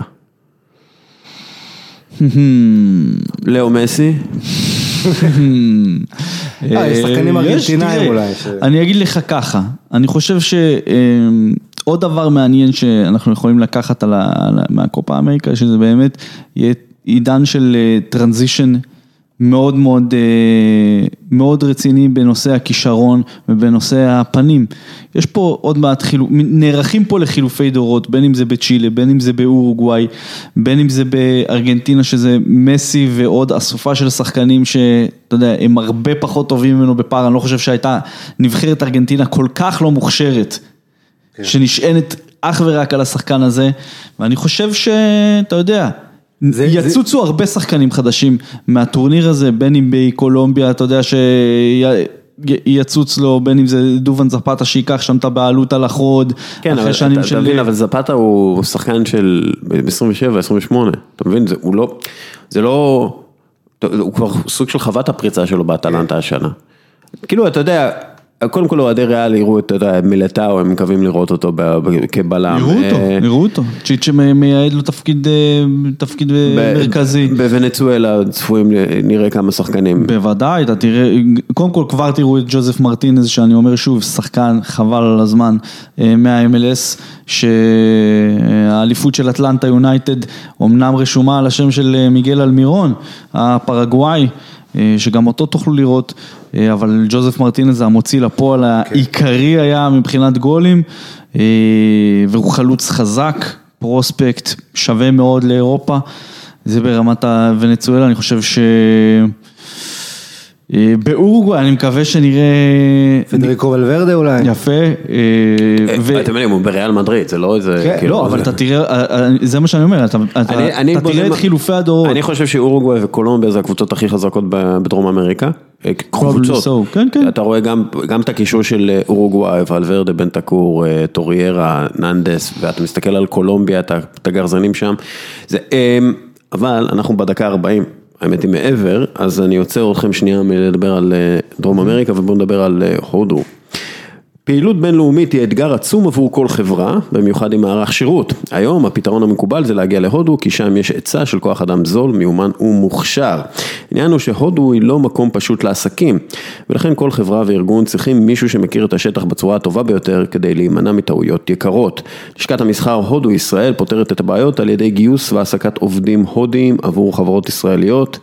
הלשכה היא מעין ורג'ל ונדאי כזה, בהגנה, מישהו שדואג לך להכל, משכורות, תלושי שכר, משרד, עליו צאו להתקפה. אז אם החברה שלכם מחפשת לעשות את קפיצת המדרגה הבאה, ולהצטרף ל-20 חברות ישראליות שכבר מעסיקות, למעלה מ-100 עובדים בהצלחה, תפנו ללשכה www.fiicc.in/כל יום פוד, פרטים נוספים בפייסבוק שלנו, כמו כן נותן החסות הראשי של הפודקאסט בכל יום נתון, הוא קפה עילית טורקי,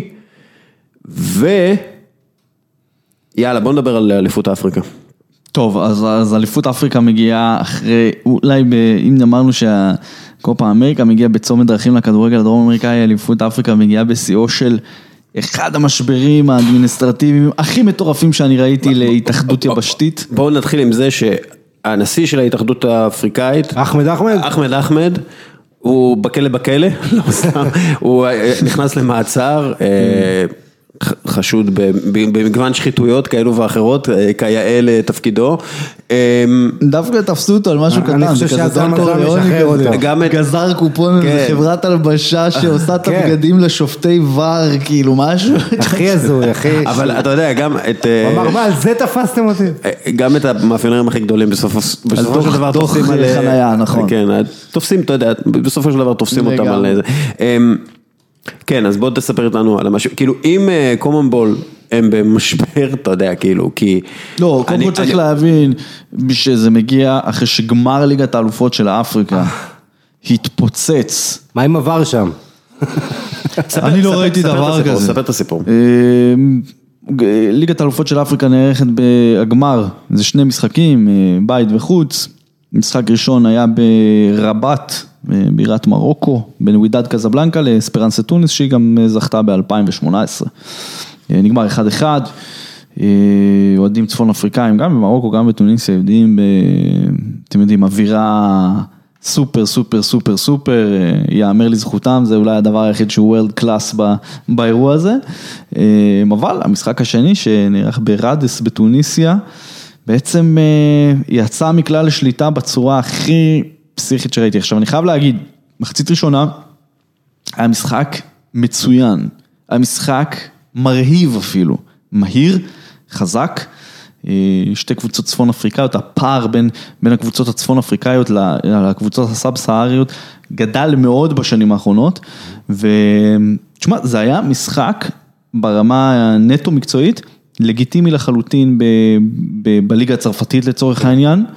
אז מה היה התוצאה שם? היה 1-0 לאספרנסה טוניס, מגול של יוסף בללי, גול אדיר גם כן, האצטדיון שם עף באוויר, ואבוקות וטירוף, ירדו למחצית, עם תחילת המחצית השנייה, במשך 10 דקות, לא ראו מה נערך על המגרש, מרוב אבוקות, וזה פשוט לא ראו. ואני אומר, בונה, אם אנחנו ככה מהטלוויזיה, ומשנים כל הזמן מצלמות, כדי לתפוס חתיכה, אני אומר, מה עובר על השופט? עכשיו השופט, פאפה בקריגה סמה, השופט הכי בכיר באפריקה, אחד השופטים הבכירים בעולם, גמבי.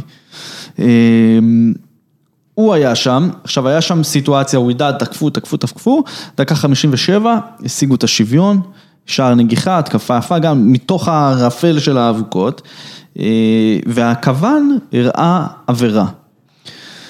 היה שם קצת ויכוחים, גסמה הלך איתו, ביטל את השער, המשיכו לשחק עוד איזה 2 דקות, ווידד עשו עבירה גסה מאוד על שחקן אספרנסה טוניס, ואז השופט שרק לעבירה, גסמה שרק לעבירה, ואז ווידד אמרו לו, רגע, אנחנו רוצים ור. למה לא היה ור? אני אומר לך, עברו איזה 2 דקות. ומאותו רגע התחיל מחול שדים מטורף, של פשוט לא הלכו לבר, ואז למה לא הולכים לבר, וגם השדר שואלי הטוניסאי, אומר, בונה, מה קורה פה? קורה פה משהו לא בסדר. וככל שהדקות עוברות, והמשחק לא מחודש, שעון רץ, עבר לא עובד, גמר ליגת האלופות האפריקאית, נשיאי שתי הקבוצות יורדים לדשא, מתחילים לדבר עם השופט, הצטדיון מפורק, 65,000 איש, אבוקות, אווירה כאילו של, אתה יודע, ווידד יורדת לחדרי הלבשה, שחקני טראג'י, אספרנסה, מתחממים ביניהם בחצי מגרש, כדי להישאר חמים, לא מבינים אם הולך להיות משחק, לא הולך להיות משחק, ואחרי 80 דקות, של כולל אחמד שיורד לדשא, ופשוט מושב לצים שקורה באמצע המגרש, מצולם ומועבר בשידור ישיר, השופט שורק לסיום. ולא רק שהוא שורק לסיום, גם מחלקים גביע ומדליות, לאספרנסה טוניס. עכשיו, הדבר הזה, בחוץ... אגב, אתה מסתכל על זה, אתה העלית את הלינק של זה. מה זה? כאילו הבלגנים. אני לא זוכר, אני פשוט, אתה יודע, אתה מסתכל על זה, וזה נראה כמו מערכון, זה לא נראה כמו... נכון. אתה אומר, זה כאילו פרודיה על עסקנות כדורגל. עכשיו, אחד הרגעים הכי מטורפים. וההודעה של ביתר השבוע, לא, זה... הפרודיה עולה למציאות הרבה פעמים בכדורגל, זה אחד הדברים שיפים בו. עכשיו... או לא יפים בו, אחד הדברים, אתה רואה, עמית, שחקנים של ווידד באים לבר, ומנסים להפעיל אותו, והוא לא עובד. עבר באצטדיון לא עבד, ואתה יודע, הכריזו בראש, כאילו, זה דברים שבודקים. עכשיו, כל הספקולציות, מה קרה שם, ברור שהיה שם תקלה עם עבר, אני מניח שמה שהיה, אמרו לשופט, תשמע, עבר לא הולך לעבוד, תעביר את המשחק הזה בלי עבר, ומתי שמצוא היה לו רגע מעורר מחלוקת, והנה, עבר שוב פעם, אתה יודע, הוא לא בא רק כשהכל עובד טוב, הוא פתאום משנה איזו החלטה ומוציא את האמת לאור, הוא גם פשוט מראה את הפרצוף האמיתי של הכדורגל האפריקאי לצורך העניין. אבל אז הלכו, הם עתרו. הם עתרו ואמרו שיהיה משחק חוזר אחרי גביע אפריקה לאומות, יותר מזה הם דרשו מאספרנסה להחזיר במיידית את הגביע והמדליות. עכשיו אתה יודע, זה נגמרה העונה. 6 שחקנים מההרכב של אספרנסה, שניים מהם סיימו חוזה, ועוד 4 עוברים עכשיו בימים אלה לקבוצות בסעודיה, לקבוצות בצרפת, זה כאילו, תבין, אין לזה אח ורע, אני בחיים שלי לא ראיתי כזה דבר, לייב בטח שלא, כאילו לשבת ולראות, עכשיו, זה משחק שבגלל הרמדאן התחיל ב-12 בלילה, 10 שעון מרוקו, ובגלל כל הבלגן, הוא נגמר בעצם, הוא התחיל בתאריך אחד והסתיים בתאריך אחר. שמה, אני נשארתי ערת 3:30 בבוקר, אתה יודע, אמרתי, כל האלה שרואים NBA וזה, השעות האלה. פתאום ראית NBA. אז בקיצור, אז עם הסיפור הזה, אז בשביל לשים את הקונטקסט על הדברים, גם פרצו להתאחדות האפריקאית לאתר אינטרנט, עכשיו אני בגלל שאני חבר שם במדיה צ'אנל וזה,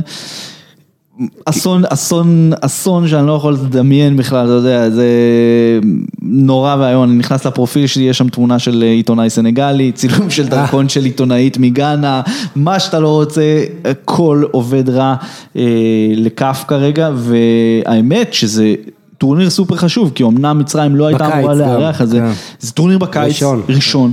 אגב, הולך להיות שם... איך הם משחקו, אין לי מושג.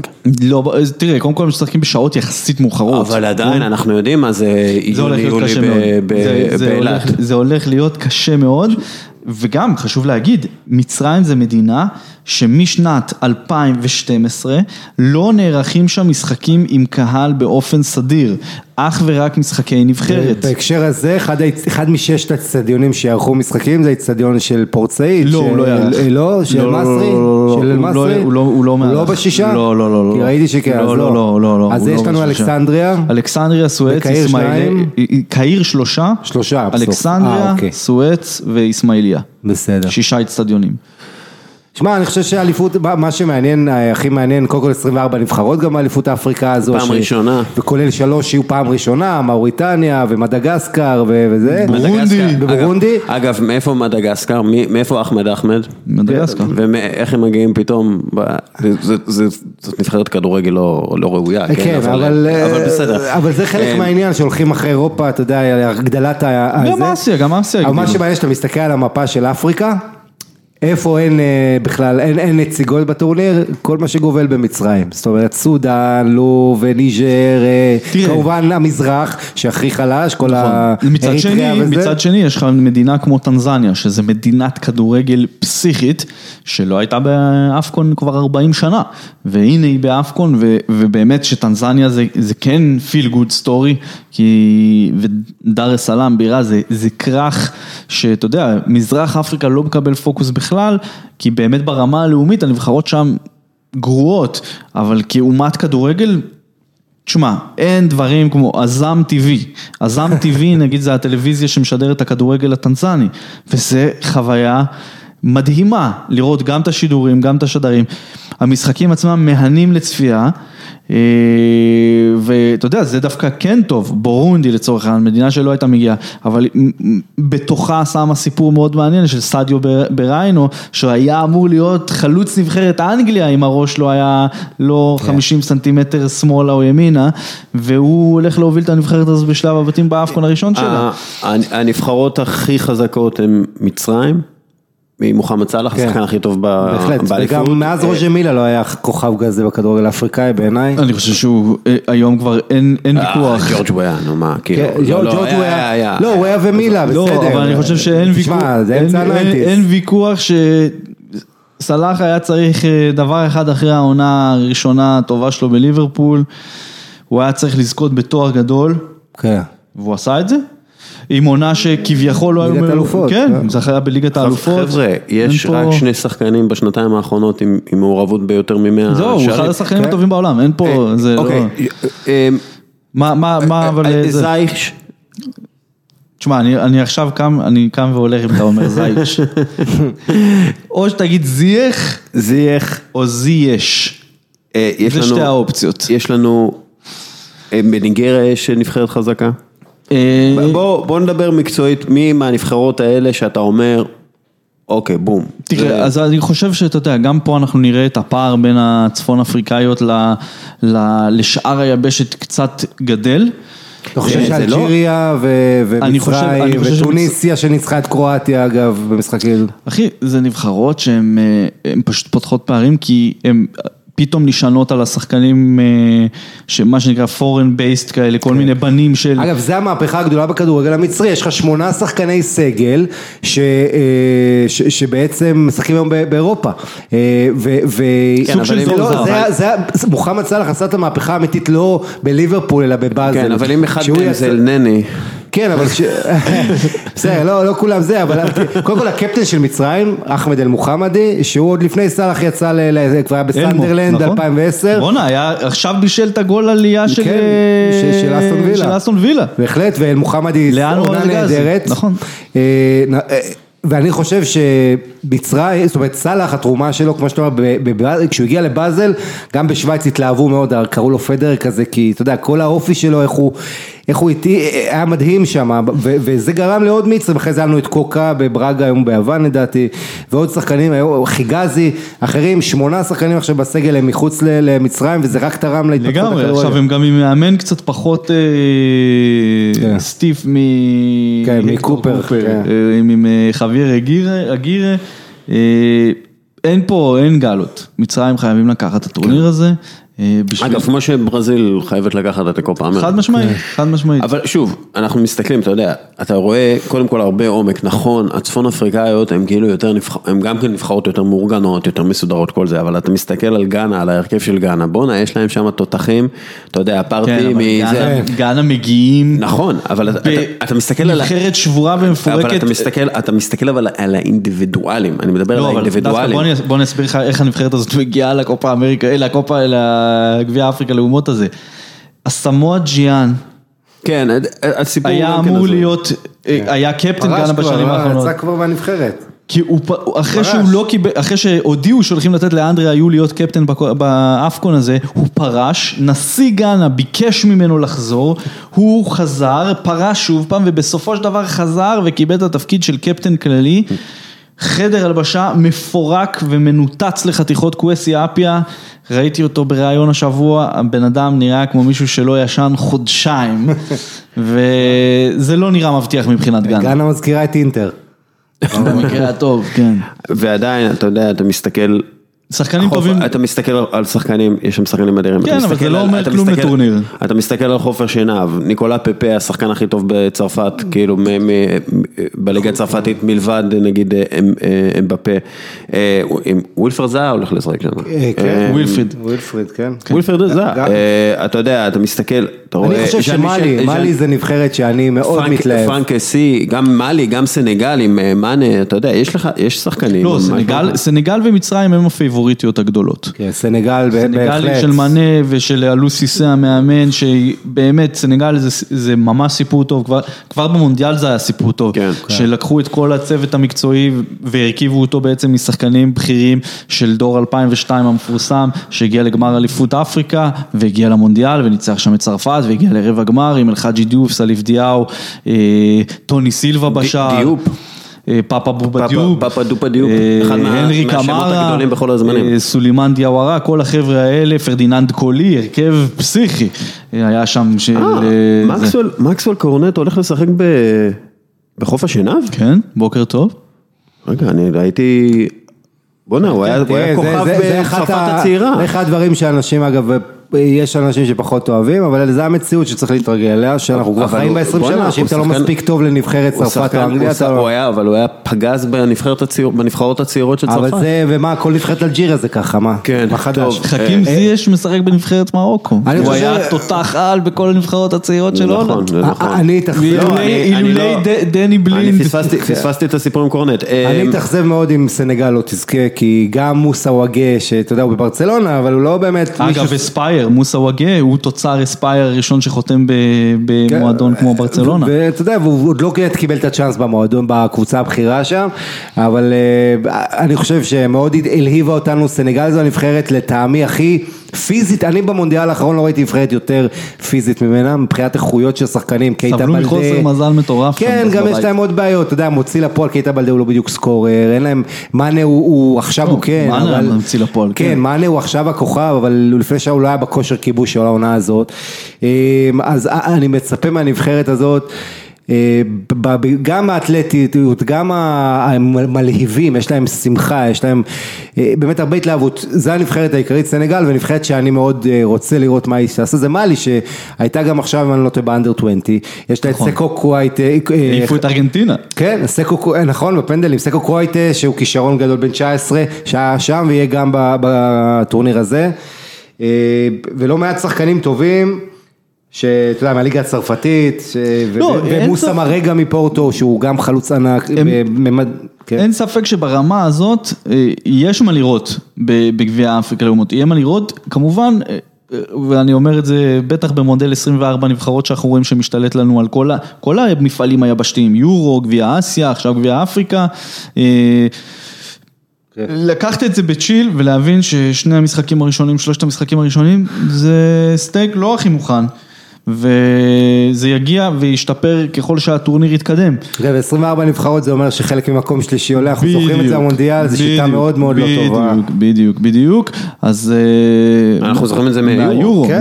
גם היורו כמובן. בדיוק, אז, אבל יהיו כל מיני רגעי, אתה יודע, התפרצויות שמחה כאלה, שאתה תראה פתאום את קניה של ויקטור וואניימה, עולה לנוקאוט ואיזה, הוא לא בריא ב100% וואניימה לפי דעתי.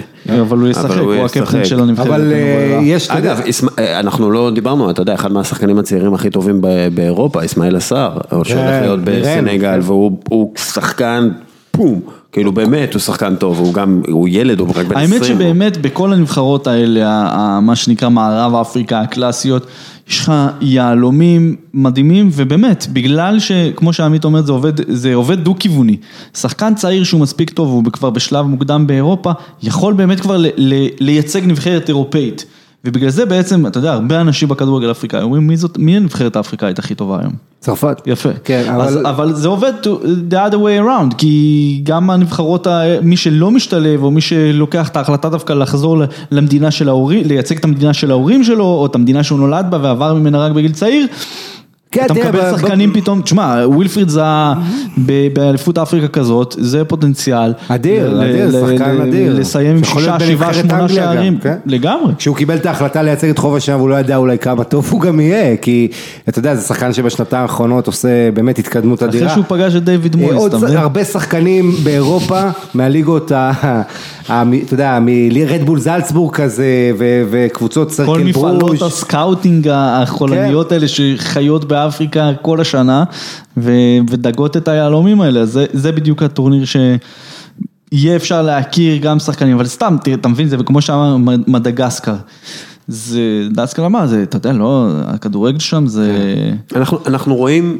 באמת, אתה יודע, כאילו כשאתה מדבר על התוצאות של השחיתות, אני לא מדבר על, אתה יודע, מה שקורה בקטר וכאלה, התוצאות של השחיתות, בסופו של דבר, יש לך כל מיני נבחרות כאלה שמגיעות, ואתה אומר, זה לא ראוי, זה לא, אתה יודע, או שהן משחקות משהו, אתה יודע, או שהן משחקות כדורגל, שהוא פשוט אנטי כדורגל, כולם ברחבה, מה שנקרא מערך העטלף, כולם תלויים על הקורה, או שאתה יודע, זה שכונה ברמה ניהולית, וזה פשוט נראה רע, ואתה יודע, זה נגמר ב-6-0, 3-0, 4-0 כזה, ואתה אומר, למה?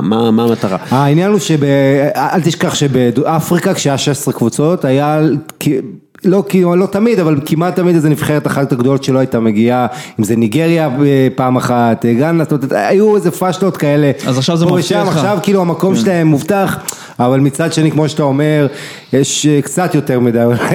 לא, יש שומן קצת בצדדים, זה כן, אבל זה לא אומר, אני דווקא אומר, זה, וחשוב להגיד את זה, זה שההתאחדות האפריקאית מגיעה בנקודת שפל הכי גדולה שלה אולי, זה שאולי יהיו הרבה נבחרות שהכדורגל שלהם עלול לגרום לכם ללכת לעשות משקפיים או מה שזה לא יהיה, הולך להיות, כאילו, יש מה לראות באליפות אפריקה הזאת, בטח מסוף של הבתים והלאה, הניים דרופינג שעשינו פה זה על קצה המזלג. כן. אז יאללה, טוב, בואו נעבור קצת למשחק הספקולציות, מה אתה אומר? העברות? יאללה, העברות. אני הולך לתת לכם שם, כאילו, תגיד קודם לריאל מדריד מזל טוב, הם עברו את 300 מיליון אירו לקיץ הזה. אנחנו נדבר על ריאל מדריד, ואגב, אנחנו הזמנו לפודקאסט עוד שבועיים, את החבר מריאל מדריד, כן, את המדרידיסטה האמיתי, אגב, הם מדרידיסטה אמיתיים, הם כאילו פתחו מועדון אוהדים רשמי פה, ולדבר על ריאל מדריד ומה שקורה.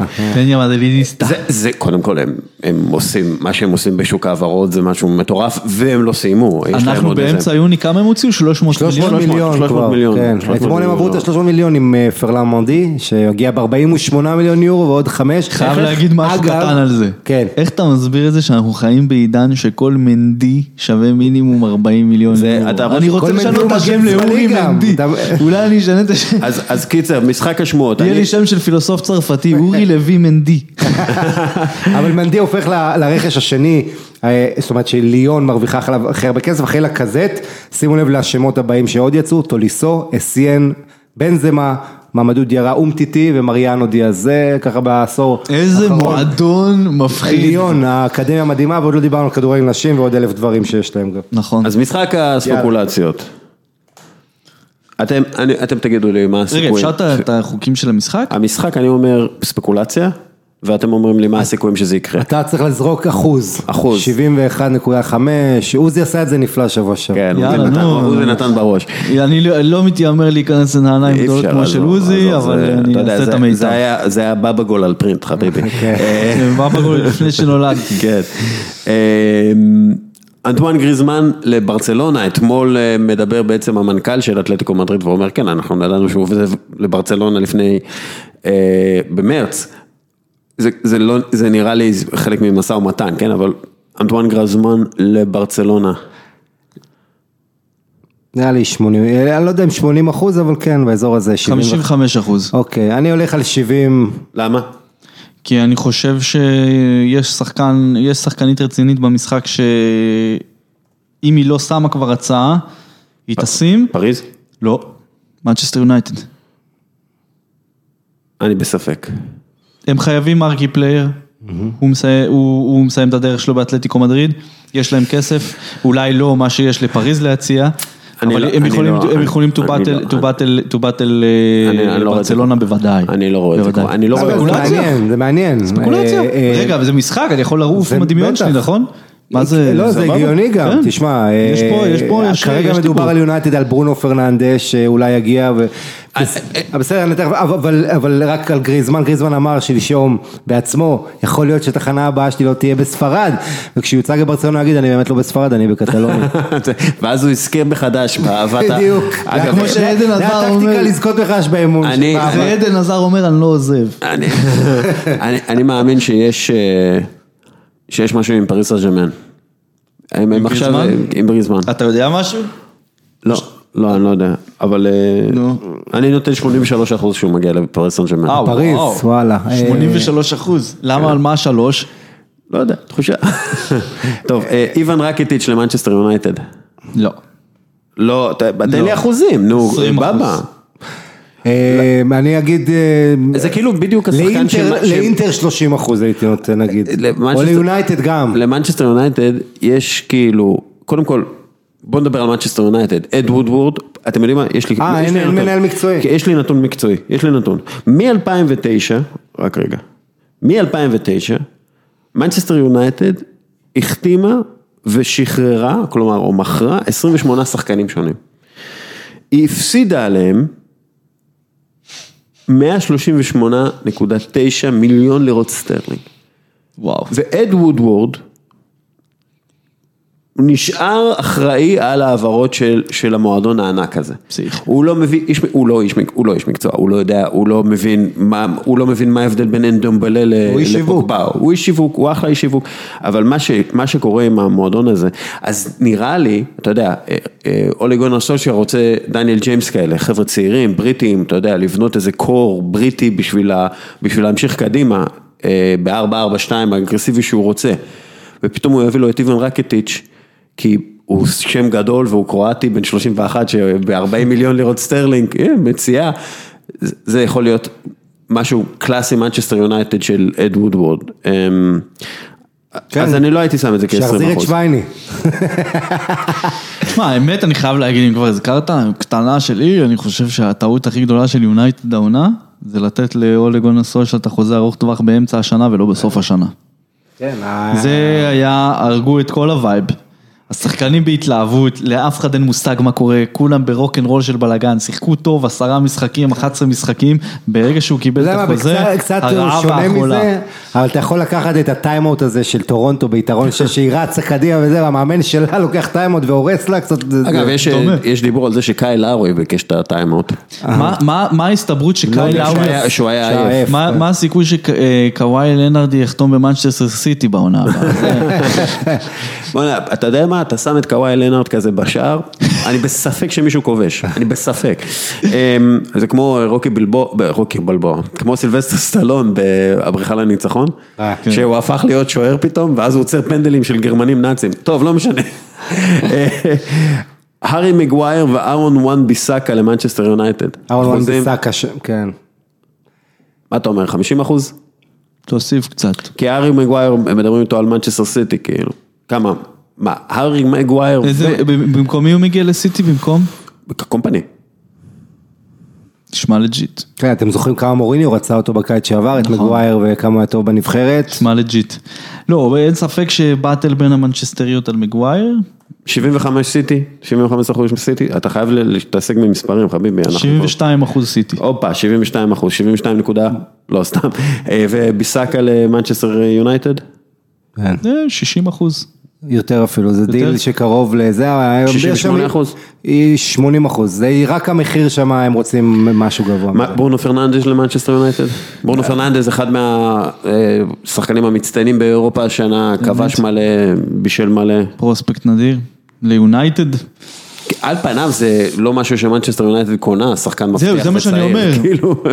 גם, אתה יודע, אני מסתכל על יונייטד, הם יכולים לתת לו אשראי, כאילו, אתה מבין, זה... תשמע, השחקן, יש לי הרבה כבוד למה שעשה שם, זה מדהים, אבל זה עדיין שחקן של ספורטינג, סמדוריה כאלה, לקפוץ ישר ליונייטד, ועוד כשעומדים להחליף את פוגבה, אומרים בוא תהיה... לא, זה לא... ראית את הנתון על מאז שקריסטיאנו רונלדו עזב? כן, 15 שערים. מספר 7, כובש 15 שערי פרמייר ליג למנצ'סטר יונייטד, בעשור. כן, ויש לזה עוד נתון המשך. מי שלבש את החולצה מספר 7. יש לזה עוד נתון המשך. רוצים להיזכר מי האנשים שלבשו את המספר הזה, זה בושה וחרפה. ממפיס דפאי, אנחל די מריה, מייקל אוון, ועכשיו אלכסי סנצ'ס. מי עוד היה שם? מי היה ישר אחריו? מי קיבל את השבע ישר אחריו? אוון? לפי דעתי אוון, אבל אתה יודע. אני לא זוכר, אבל אני יכול להגיד לך ש15 שערים למספרי 7 של יונייטד, מאז שהוא עזב, הוא כבש בעצמו שערי ליגה 332. אז בוא נגיד שלא שמים את מספר 7 יותר. ואגב מספרי 7, עדן עזר בריאל מדריד, לוקח את החולצה שלו. השנייה, ברונו פרננדס למנצ'סטר יונייטד. אני אתן לזה 50%, כי הוא יכול להיות גם מגיע לסיטי או למקום אחר. לכאן או לכאן. לסיטי? לסיטי גם רצו אותו. במקום סילבה או במקום, איפה אתה שם את פרננדס? דוד סילבה לא נהיה ילד עם השנים.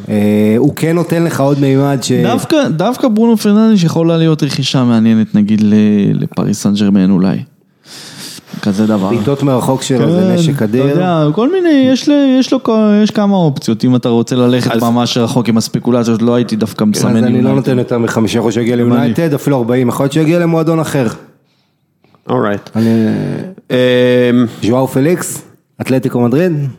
לא, הלכת איתו בקטן. לא, דיברנו על פליקס בזה, ניקולה פפה לליברפול. איפה, תשמע, הוא יגיע לליברפול בתנאי שאחד מהטריו עוזב. לא, למה? במקום מי הוא יבוא? אתה תשיב אותו על הספסל? לא. אז מה? אבל אתה...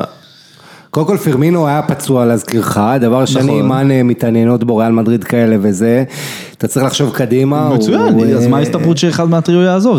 זה השאלה פה על ניקולה פפה לליברפול, לא ההפך. אתה מבין מה אני אומר? כן, בסדר, א' אנחנו קיץ באמת מטורף לפנינו, אנחנו לא יודעים איך זה ייגמר, מצד שני הוא גם קצר, כי זה לא כבר נגמר בספטמבר, אלא כשהליגות מתחילות. הנה, אמצע יוני וריאל. אבל אני חושב שיותר לייקלי עדיין ביירן מינכן, לפפה. איזה 20%? למרות שזה יהיה הרכש היקר בתולדות ביירן מינכן, אבל איזה 90 מיליון יורו. אז נגיד 30%. שמה, ביירן מינכן עם פפה זה דבר, זה נשמע עוצמתי. אני הולך עם עמית. בקטע הזה. אוקיי. רגע, אני צריך לתת מספר כאילו שהוא יגיע לליברפול? אמרנו 20%. יופי. לורנצו פלגריני לטוטנהאם. לפלגריני בן 22, שחקן קלאסי לטוטנהאם. לפוצ'טינו, גם לוחץ, גם טכני, אולי יחליף את אריקסן, שאנחנו לא יודעים מה קורה איתו. אריקסן מחכה בטיסת איזי ג'ט בשער למדריד שם. יש הרבה שמות שטוטנהאם מקושרת איתה, מילוסלסו ועוד אחרים. אגב, לוסלסו לא הזכרנו אותו, אבל שחקן מאוד חשוב בקופה. אז מה אתה אומר? למרות שבארגנטינה יש שחקן אחד בקופה הזה. לוסלסו, כן, תשמע, רגע, בטיס קנו אותו. לא, אנחנו לא מדברים על לוסלסו, על מי אנחנו מדברים? על פלגריני. לורנצו פלגריני. טוטנהאם נשמע טוב? נשמע לי טוב? נשמע טוב. מה זה טוב? כמה טוב? כמה אחוז שזה יקרה? זה השאלה פה. לא, אם אתה ממליץ לטוטנהאם. תשמע, לא יודע מה דניאל לוי מתכנן עדיין, רק יוני, אחי. אתה יודע. כן, אני לא יודע, אני לא הייתי נותן לזה יותר מ-20%, 30%. לא רכשה שחקן. כן, זה שחקן בית, אבל גם שלא, אתה יודע, לא רואה אותו עוזב מהר מאוד, גם יש לו מאמן חדש שם ברומא, פונסקה. 15%, 15.3%. כן. 15.3. אוקיי, תקשיבו את זה. אפילו פחות, 14.9. רגע, מה? תקשיבו את זה. בסוף, אתה רושם הכל ובסוף הקיץ חוזרים לזה כאילו? נגיד. ציונים. רומלו לוקאקו. לאינטר. עכשיו, דרך אגב, רומלו לוקאקו, קודם כל, הוא מדבר רק על הליגה האיטלקית. אני אוהב את הסריה. אוהב את קונטה. אנטוניו קונטה זה המאמן הכי טוב שאי פעם היה, דברים כאלה, זה כאילו נראה שהוא... קיץ ארוך הוא אמר. כן. מה?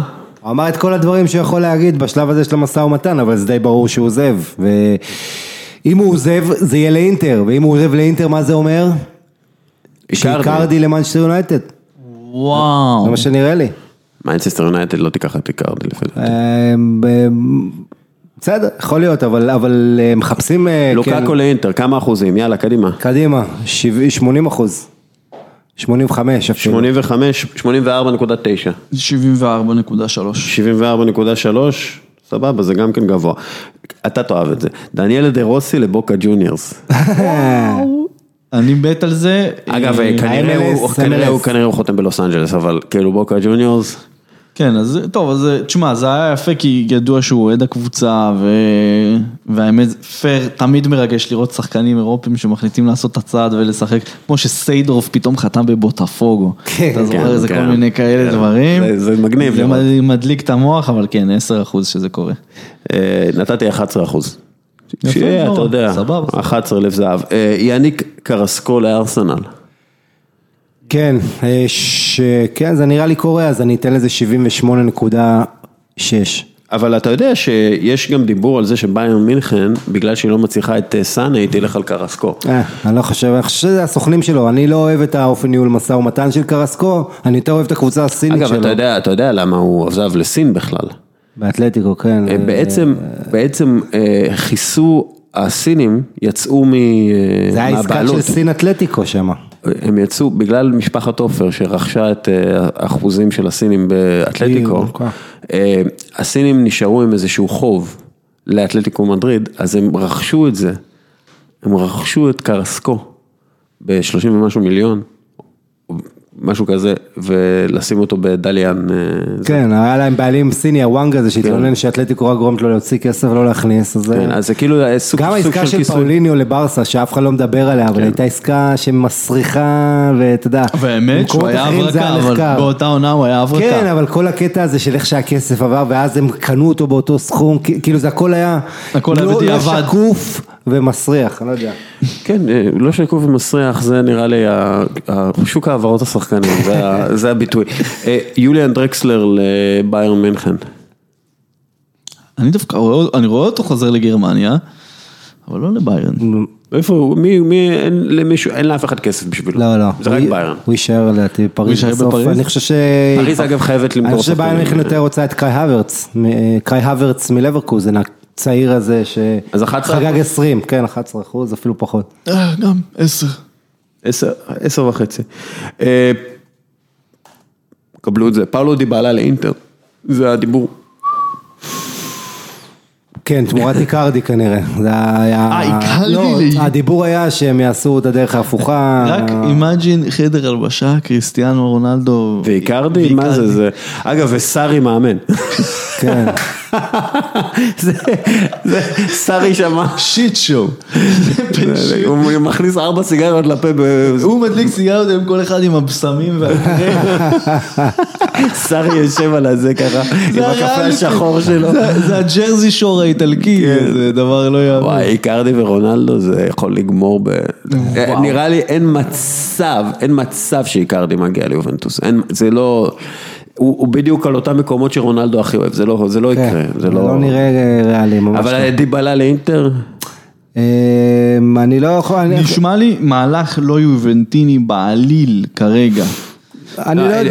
אני עדיין משוכנע שדיבלה ימצא את מקומו במנצ'סטר סיטי. בדיוק, זה גם, אני לא יודע אם סיטי, אבל מחוץ לאיטליה יש לי הרגשה. אני פשוט לא רואה את יובן משחררת אותו לאף קבוצה אחרת.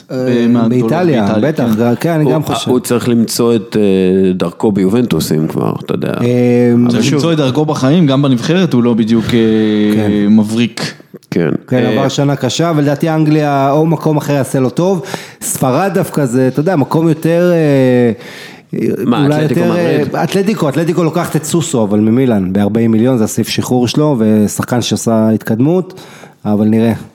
דז'אן לוברן למילן. כן, זה ראינו. למה הם לא רוצים את מוסטפי? זה לא רע, לוברן למילן, סביר. אתה יכול למכור להם היום את שקרטו. מילן חייבת אבל למכור שחקנים, הם לא, הם במצב... כן, 340 מיליון הוצאה. הם ב-440 מיליון הפסדים, אני בספק שהם יצליחו... אבל הבעיה היא שאין לך, אתה יודע, מה אתה יכול לעשות כסף שם? יש לך את רומניולי שהוא לא למחירה או קפטן? דונרומה, וזה, וסוסו של 40 מיליון. דונרומה, פרנק קסי. כן, קסי, אני לא יודע אם קראו, כמה אתה יכול לעשות עליו, 30 מיליון? מהעונה המשונה הזאת של מילן הוא די נקודת, הוא נכס ששווה, הוא נכס ששווה כסף. יש להם כמה שחקנים טובים. זה לא שאתה יודע, זה לא... לגבי דונרומה, הסיכויים שהוא ילך גוברים, כי למילן יש שוער עד גיל 20 מצוין, אלסנדרו פליזרי, שהיה באנדר 20 במונדיאל, שאיטליה עפה בחצי גמר. כן. אז בונים עליו כשוער... אגב, עם שערוריית דבר מטורפת. כן, הושבו בתוספת הזמן. אוקיי, אז לוברן למילן, כמה? כן, 86. אני מאמין 86, זה טוב. אנדומבולה לטוטנהאם. הם רוצים עליו 75 מיליון יורו. זה רכש אדיר, זה רכש מושלם, הם איבדו את מוסא דמבלה בעונה שעברה, זה מה שהם צריכים, ובדיוק בגלל זה לא יקרה. 0.9%. אני חושב תראה, מיליון, נכון שטוטנהאם הייתה בגמר ליגת האלופות, אבל כמועדון, אני חושב שהוא צריך ללכת למקום יותר גדול, ריאל מדריד רצו אותו, שיבוא לארסנל, אני אקבל אותו בזרועות פתוחות. רגע, למה ארסנל לא משתתפת במשחק הזה בינתיים? יניקרסקו לארסנל. נכון. כן. חוץ מזה לארסנל יש איזה 40 מיליון רק להוציא. מה אתה חושב שארסנל יכול עליו? על מה אתה מדבר? כאילו, אין איזה. סטניסלב לובוטקה, אגב, דרך אגב, שיגיע לארסנל, לווסטהאם. שאם הוא יגיע לווסטהאם, וארסנל תביא איזה נערף מאיפשהו, זה יעצור. איזה גנדוזים יביאו. תביאו את לבוטקה, בוא'נה, זה שחקן, זה פצצה של שחקן. האמת זה שם פועל חזק, אם מישהו כאילו בא אליך עם איזה משהו כזה, בוא'נה, אני גנדז אותך. גנדזתי אותך. הוא לא שחקן רע בכלל, הוא לא שחקן רע בכלל, הוא פרוספקט, אבל חלאס, אתה שם אותו ליד ג'קה, זה לא... שאריות כזה מהזיות של ונגר כזה, אז השאריות של ונגר זה מסות אוזיל, אנחנו מחפשים מישהו... אפרופו מסות אוזיל, אתם ראיתם מי חיתן אותו? ארדואן, כן. זה דבר. זה דבר דפוק, זה כל כך דפוק. מה זה? אחי, זה דפוק. לא, אין בעיה עם דעות פוליטיות, אבל אני מנסה רגע לחשוב, איזה בן אדם נורמלי היה רוצה פוליטיקאי בקליבר כזה. אגב, ניצן הורוביץ חיתן אותי, אז כאילו... נדבר איתך, דונלד טראמפ, ארדואן, פוטין, whatever. אבל מה? מה אתה? מה? כן, אני חושב שהיה אותו, זה הרגע הכי... אם הייתי כותב ספר על אוזיל... זה הדעה שלך, הכל טוב. אם היום הייתי כותב ספר על אוזיל, אני חושב שאותה נקודה, הפגישה עם ארדואן, זה היה נקודה כזאת ששברה אותו, סופית, כל מה שזה עשה לו עם הנבחרת, עם הקהל, עם הזהות שלו, הוא מבלה לדעת יותר זמן באיסטנבול מאשר בגרמניה מאז, וכן, אני לא מאשים אותו חלילה, הוא עבר באמת משהו כך, עכשיו, כנראה שהתהליך הזה גם גרם לו, אתה יודע, פוליט להתקרב, לארדואן מרוויח מזה המון, אבל תשמע, שכנראה שיבוא לשחק בגלת עשרה. אני הייתי המגן הכי גדול שלו. האמת שתחשוב שהוא מסיים שם את הקריירה. הוא לא יגיע לגלת עשרה, אם הוא כל כך קרוב לארדואן. לא פנרבחצ'ה, הוא הגיע לאיסטנבול. איסטנבול, נכון. לא, אבל ארדואן אוהד פנרבחצ'ה. ארדואן אוהד פנרבחצ'ה. תראה, אוזיל לא ילך לבשק. אני אגיד לך משהו. אני הייתי המגן הכי גדול של אוזיל. כי אני הסתכלתי מעבר לשפת גוף, ומעבר למה שהסתכלו עליו, הסתכלתי על הדריבלים, ועל יצירת מצבים, ועל מה שהוא נותן לקבוצה, והספייסינג שהוא נותן לה, ובאמת, הוא שחקן אדיר, אבל אחרי העונה הזאת, 2 בישולים, אתם יודעים כמה טאקלים הוא עשה? הוא עשה בכלל. 12 טאקלים, בכל העונה. כמה משחקים הוא שיחק? מה זה משנה? לא, 12 טאקלים בסדר, כמה משחקים מלאים הוא שיחק העונה? 30, משהו כזה. כן? כן. אוקיי, לא, סבבה. הוא יצר 3 הזדמנויות גדולות בלבד. הוא הפסיק להיות שחקן כדורגל. כן, ו-55% מהביתות שלו הגיעו למסגרת. זה נורא. אז לובודקה לווסטהאם, כמה? זה מעצבן אותי, אם הוא לא מגיע לארסנל אני מתעצבן. כן. 40%. כן, 40%. טוב, ויאללה, האחרון, ואז נתחיל לדבר על ריאל מדריד. פוגבה לריאל מדריד, מדברים על זה שזידן אומר, אני רוצה אותו. כאילו יש את הדיבור על קיליאן אמבפה, אבל כאילו קיליאן אמבפה כנראה בעונה הבאה. פוגבה לריאל מדריד 73%. 73%. מנצ'סטר יונייטד רוצה 150 מיליון לירות סטרלינג עליו. אפשר לשלם את זה, 150 מיליון לירות סטרלינג על פוגבה, זה סבבה. אוקיי, בוא נדבר על ריאל מדריד. סבבה, אתם רוכשים. צריכים למכור, העברות הגדולות זה ריאל מדריד, ביירן מינכן, ברצלונה, ריאל מדריד, ריאל מדריד, ריאל מדריד, ריאל מדריד. הם מפרקים את השוק העברות, הם מנצחים בשוק העברות, אבל זה מרגיש לי יותר מדי שינויים בקיץ אחד, ואם מביאים את פוגבה, זה פוגבה, הזר, זה כאילו, זה, אתה יודע, על הנייר זה נראה מטורף, אבל ריאל צריכה את זה, הייתה צריכה לעשות את זה לפני שנה כבר. בדיוק, הייתה להם עונה שהם זרקו כמו שהם פשוט שמו את המועדון. אנחנו סיימנו את משחק הספקולציות בחסות. ספקולציה. חשבתי הודו ישראל. כן, אני חשבתי. אתה יודע מה, משחק הספקולציות, הודו ישראל, יאללה, בחסות, לא, סתם, הודו ישראל, לשכת המסחר, הודו ישראל, מה ניקח חסות לפירוט הפרק. אבל משחק הספקולציות אין לנו חסות. אתה יודע מי זה סוניל צ'וטרי? כן, בטח. כן, ברור.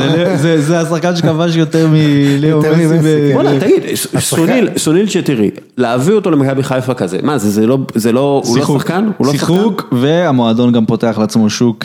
מדנס. כן, מטורף, חבר'ה. תביאו שחקן קריקט מהודו, אם אתם רוצים. סוניל צ'טרי, זה נכון, ויראט קוהלי וסאצ'ין טנדולקר, זה שמות גדולים בעולם הקריקט, אבל כדורגלן זה, ארנב דונדלי, מגן נבחרת הודו. בוא נדבר על ריאל מדריד. זה היה מעבר מאוד חד. כן. לא, מה, אבל היה חסות של לשכת המסחר.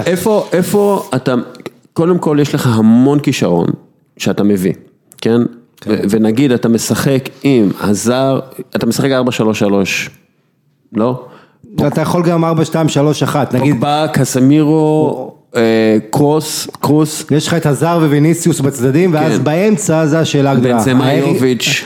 כן, מתחת לחלוץ. זאת אומרת, יש לך יוביץ' ובנזמה, מתחת לחלוץ. זאת אומרת, אחד מהם אמור להיות קצת יותר אחורי אולי במערך הזה. או יוביץ' פותח, או שיוביץ' יפתח בימין במקום ויניסיוס, ואז יש לך את הזר בנזמה ויוביץ', כי יוביץ' שיחק בצדדים גם בפרנקפורט. אני ממש לא בטוח שוויניסיוס הוא בנקר בהרכב השנה. לא בנקר, אבל כאן קראתי במרקה שלשום, שזידן מאוד בונה עליו, ושהוא רוצה להעביר, בגלל הגעה של הזר, להעביר את ויניסיוס לאגף ימין, הוא כן רוצה אותו כשחקן הרכב. וווסקס משוחרר. כן, ויניסיוס יש קצת ניסיון בעמדה הזאת, בפלמנגו הוא כבש כהן בליברטדורס. אני מת עליו. גם אני. שחקן נדיר. אגב, לא, אבל יש להם גם את רודריגו שהם הביאו, שהוא שחקן ילד מסנטוס ב-45 מיליון יורו. יש להם גם את מיליטאו בלם, יכולים לשחק עם 3 בלמים, מיליטאו, רמוס ורן, אתה יודע. לא, הם לא משחקים עם 3 בלמים. ואז מנדי... זה לא זידן. זידן זה לא, זידן זה 4-4-2 או 4-3-3. זה לא, הוא לא... לא, מה שעמית אמר. 4-1-2-3, 4-2-1-3. אתה לא משחק עם ריאל מדריד ככה. הוא עשה את זה מלא בעונה האחרונה של ליגת האלופות. אני אומר, אתה לא בונה את הקבוצה לככה, אתה בונה את הקבוצה, אתה משחק אותה 4-3-3, הזר בשמאל, חופשי, בימין, אנא ערף מי שיהיה בימין חופשי. זה בעצם 4-1-4-1, 4-3-3. ואז יש לך את השליטה בקישור, קרוס ופוגבה וקסמירו, זה כאילו השליטה, כי אם אתה רוצה לשלוט על הקישור, כן, אבל אני חושב שמה שדבר אחד אנחנו יכולים לדעת כבר על ריאל מדריד מהיוני האגרסיבי שלהם, זה הולכת להיות קבוצה מאוד דינמית. מהירה, צעירה, ושחקנים שהולכים לקבל הרבה שעות של זידן. ההשקעות האלה, נכון, אזרד הוא כבר, אתה יודע, זה המוצר, אוקיי, זה יהיה האיש שמקבל את המפתחות, אבל יוביץ', רכישה, תחשבו על יוביץ', מה שהוא עשה בבונדסליגה, ומקבל עכשיו שעות של זידן. אבל זה ריאל מדריד, זה ריאל מדריד, זה דני סבאיוס, אתה יודע כמה שחקנים צעירים באו לריאל מדריד, שהם האחרונות יורנטה וכאלה, שאמרו, יו, איזה יופי, שחקנים נהדרים. זה משהו אחר. זאת אומרת, אתה יודע, זה לא שחקנים צעירים שבאים מספרד, זה רכישות גדולות מהליגות האירופאית, זה להביא את השחקן, כנראה יש שאומרים הכי טוב בפרמייר ליג, זה להביא את החלוץ, אחד הטובים בבונדסליגה, והיד עוד נטויה, אז כאילו אני אומר, הם הולכים פה בגדול. אומר ברעיון, זה השחקן שריאל מדריד החתימו, מצ'לסי, הוא שחקן מאוד מאוד מאוד טוב, זה החתמה מדהימה, הוא אחד מהשחקנים הכי טובים שאני ראיתי בחיי, הם הולכים ליהנות המון מהזר. הזר עצמו, כולם מדברים על ריאל, אבל הזר היה, אתם ראיתם את הרשימה של פורבס, של הכדורגלנים, הספורטאים הכי עשירים, ואתה יודע, אתה צריך ללכת כל כך נמוך ולמצוא את הזר, צ'לסי עזרה לו אולי להתפתח כשחקן, אבל היא לא, הפוטנציאל, כל המסביב שלו, ככוכב כדורגל, הוא לא שם, הוא לא ברמות, נאמר, שלושת הספורטאים היום הכי מרוויחים, הוא לא ברמה של סלאח, בדיוק, הוא לא בטופ 10 אפילו, וזה בריאל מדריד, גם הוא הקפיץ את הערך של השני שלו. כן, אני מתאר לעצמי שפוגבה, אנחנו נדע מה קורה השבוע הבא, יהיה מעניין מאוד בריאל מדריד. תעשה טלפון למינו ראיולה. מינו ראיולה מושעה רק באיטליה, אבל בכל... לא, פיפה אמרו שלקחו את זה וכל העולם הוא מושעה, ולכן עכשיו עם דליכט הוא מסתובב בכל אירופה. כן, אגב, משחק ספקולציות, דליכט לפריס סן ז'רמן, הציעו לו יותר מ-400 מיליון, סליחה, יותר מ-400,000 יורו בשבוע. ועוד וילה של 17 מיליון דולר, ומה שהכי חשוב... אבל למה דמי העברה לאייקס נמוכים? למה אני ראיתי שהדמי העברה לאייקס הם נמוכים? לא, הם לא נמוכים. הם לא נמוכים? לא, 75 מיליון או 80 מיליון, אבל מה שהכי משמעותי בהצעה של פריז זה 4.5 מיליון עמלה למינו ראיולה, שזה ברסלון תיתן לו חצי. ובגלל זה האינטרס של הסוכן זה שהוא יגיע לפריז, אבל זה לא האינטרס של השחקן בהכרח, אני לא שופט פה, אבל השחקן עצמו וגם קומן, מאמן שלו בהולנד, אמר שהשיקול המכריע זה כמות דקות וההתקדמות שלו כשחקן, ולא הכסף. אני חושב שברסה או יובה זה הכי מתאים לו. אני גם חושב. טופ פוטבול, לשחק, זה הדבר הכי חשוב. ללכת לקנצראות של מנצ'סטר יונייטד, לבחור שהוא סופר גוד גאי וצעיר כמו דליכט, לא ממליץ, זה יותר מדי על הגב. יש היגיון להגיע לפריז, כי תיאגו סילבה הוא כבר נהיה אחרי השיא, הוא כבר מבוגר. זה לא ליגה שאתה רוצה להתפתח בה, תראה מה קורה שם. ואני האחרון שזה, אבל פריז זה ליגת הכישרונות, וזה השאר למערב אפריקה ולצפון אפריקה, והכל מצוין. אם אתה שחקן שהיה כנראה הבלם הכי טוב ומבטיח באירופה השנה, אין שום סיבה שאתה תלך לליגה הצרפתית, חביבי. כן, אבל תראה, כשאתה אומר ליגה הצרפתית, אנחנו אומרים פריס סן ז'רמן, זה כמו שתגיד על ברצלונה, אבל ברסה יש לך את ריאל, כמו שאתה אומר, יש את אתלטיקו, זה ליגה יחד עם האנגלית, שתי הליגות הטובות ביותר. כך אפילו, תשמע, הוא יכול לעשות דברים מדהימים. אם הוא בא ליוב, אז אני חושב שיהיו שם כמה שינויים, רוגני. למה לא לביירן? למה לא לביירן? כי ביירן ירדה ממנו, בגלל שזה קצת כלכלית, ביירן עם הרבה הוצאות הקיץ הזה, אחת יותר מדי. אתה יודע, זה הדברים שהוא צריך לכוון אליהם. פריס סן ז'רמן עם כל הכבוד כרגע, זה לא האתגר שהוא צריך. גם אנחנו גם רואים, אתה יודע, שהם בפה ופריס סן ז'רמן, יש שם איזה טאקל, למרות שהוא כאילו דוחה את זה. גם עם הפה וגם נאמר, ששניהם, אתה יודע, סוג של לקראת דיבורס מפסג'ה. לא, נאמר זה כבר ממש... אבל נאמר בקיץ הזה, איפה אתה רואה אותו אם הוא עוזב? פורש מכדורגל. וואו. לא. תשמע, הוא בקרשים אחרי, ברור שהוא לא יפרוש מכזה, זה לא ברצינות, אבל הוא בקרשים עכשיו ברמה שהדבר האחרון שהוא חושב עליו, זה כדורגל, ולפי דעתי הפציעה הזאת מול קטר. לא, זה פציעה, הוא חטף. כן, חטף. טוב, אגב, אתה מאמין לזה? שנקרא פציעה מתחת לחגורה. בדיוק. אין סיכוי. וגם לברזיל זה הרבה יותר טוב, אבל לא משנה, לא ניכנס לזה. טוב, אליפות עד גיל 21, כמה מילים. שחקנים שזכו בגולדן פלייר, קבלו את השמות. לואיס פיגו. הגולדן פלייר זה השחקן הכי טוב ביורו עד גיל 21. לואיס פיגו. פירלו זכה? כן. שנייה, פיגו, 94. פאביו קנברו, 96. פרנצ'סקו ארנאו, אתה זוכר אותו? הוא היה שוער סבבה במלאגה, 98. אנדריה פירלו, 2000. פטר צ'ך, 2002. אפרופו מהטורניר של 2000, אתה זוכר את החלוץ של איטליה באותו טורניר? אם אתה זוכר, היה לו את השם הכי מגניב אז. אף אחד מכם לא זוכר, אה? מסימו מקרוני. מקרוני, כן. הוא היה בהרכב אוכל שלנו, שבוע שעבר. אלברטו ג'ילרדינו, 2004. קלאסיאן הונטלר, 2006. הצייד. רויסטן דרנטה, שהוא היום ראפר, 2007, מרקוס ברג, 2009, נראה לי שב-2007-2009 קצת... דרנטה לא שיחק באנגליה, וזה ליגה רביעית משהו? הוא היה משהו כזה, היה חואן מטה ב-2011, one of the good guys, תיאגו אלקנטרה, ב-2013. היה כאן בארץ. היה בארץ, וויליאם קרווליו, 2015, ודני סביוס, 2017, שסביוס ככל הנראה יעזוב את ריאל מדריד, צעד הבא שלו הוא קריטי. מי יהיה הגולדן פלייר 2019? וואו, קודם כל יש לא מעט מועמדים, ריקרדו אורסוליני, תראה איטליה מארחת, אז אתה יכול לקחת, אני חושב שאורסוליני באיטליה זה אחד המועמדים, שחקן שגם גמר את העולם מצוין בבולוניה. האמת שאני אין לי מושג. שנייה, אני צריך לראיין את הזיכרון. אני צריך לראות את הטורניר בשביל להגיד לך. לוקה יוביץ' הולך להיות שם. כן. לוקה יוביץ' הולך לשחק? יש גם את חוסם מוואיר מצרפת, חוסם מוואיר. רוברט סקוב הולך להיות בדנמרק, שזה יהיה מעניין, אחד מהכובשים המצטיינים בליגה. עוד לא ראיתי אותו בכלל. שחקן טוב מאוד. פיל פודן הולך להיות באנגליה. פיל פודן מרתק, ואגב, מעניין מה איתו בקיץ. בכלל האנגליה מעניינת, בכלל האנגליה בטורניר כזה היא מעניינת. האנגליה בשנים האחרונות בצעירות, מצליחה בדיוק. גרמניה גם יש שחקנים מעניינים, אם זה בנימין הנריכס שעבר למונקו, לוקאס קלוסטרמן, יש באמת ג'ונתן טה, זה שחקנים נהדרים. הלקוח שלך ג'יימס מדיסון. שנייה, מי השוער של איטליה? מרט.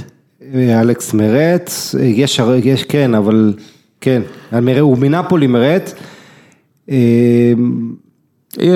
נדים אמירי, שחקן גרמני שאני אוהב, פלוריאן נויהאוס שהיה בארץ, אני זוכר אותו נותן פה באיזה הצגה. בספרד יש את אלניה מברצלונה שהולך, יש כמה שחקנים שמאוד יכול להיות שאנחנו נראה אותם, גבריס נלסון מארסנל באנגליה, יאללה ניתן את אנגליה זה הדיבור.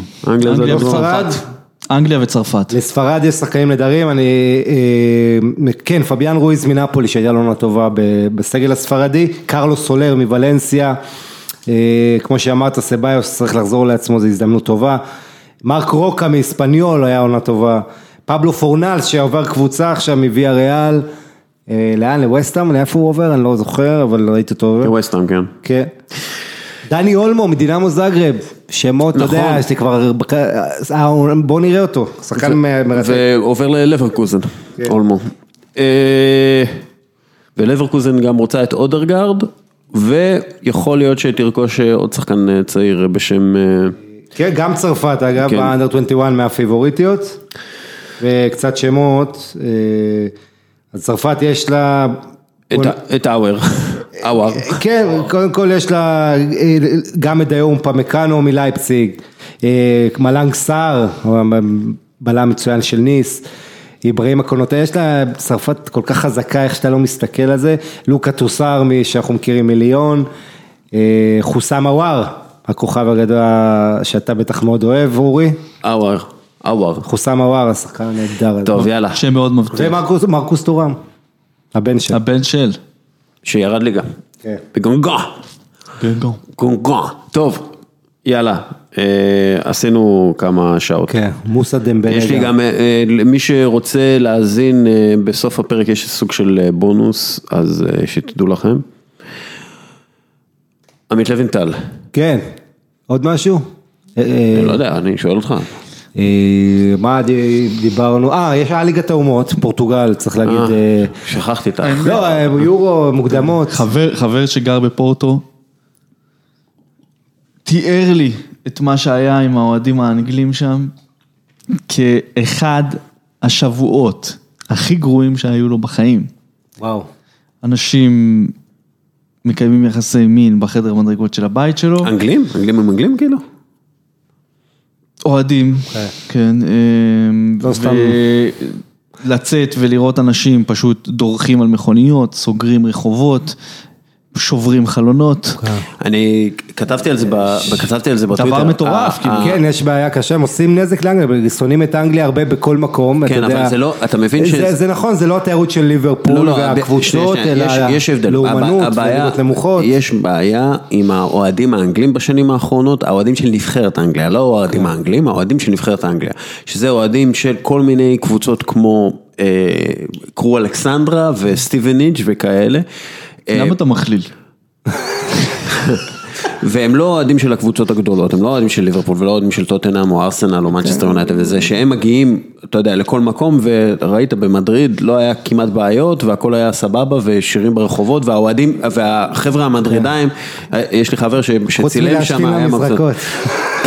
והאמת שהראו גם איך הם משאירים נגיד את הפלאסה אספניה שם. הם לא קוריאנים. זה לאומנות ושילוב שזה זול מאוד.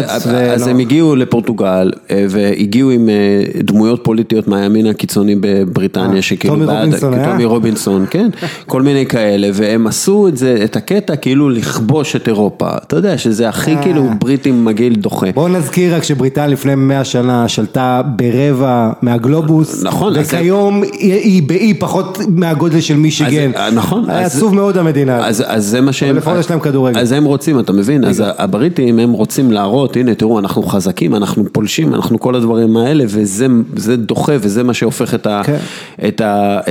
הופך את החיים של חבר'ה בפורטו לסיום. וצריך להגיד שהיה הרבה אנשים שגם אוהדי אנגליה שניקו בסוף, שעשו דברים יפים, שראינו אבל... לא, זהו, חשוב לא להכליל, אבל זה... אבל בסוף גם זה, אתה יודע, קומץ, ואם יבואו אליך עכשיו, 20,000, לא, נגיד, אתה יודע, יבואו לך 20 אוהדי קבוצה, ויהיו רק 50 אנשים, אבל יעשו פוגרום נוראי, אז מה זה אכפת לך שזה קומץ? כן, אבל באנגליה זה פשוט הם מגיעים במסות מאוד גדולות, החבר'ה... לואו-קוסט, כל הטיסות לואו-קוסט וזה, כן. ליגת האומות היה מוקדמות היורו, היה שבוע.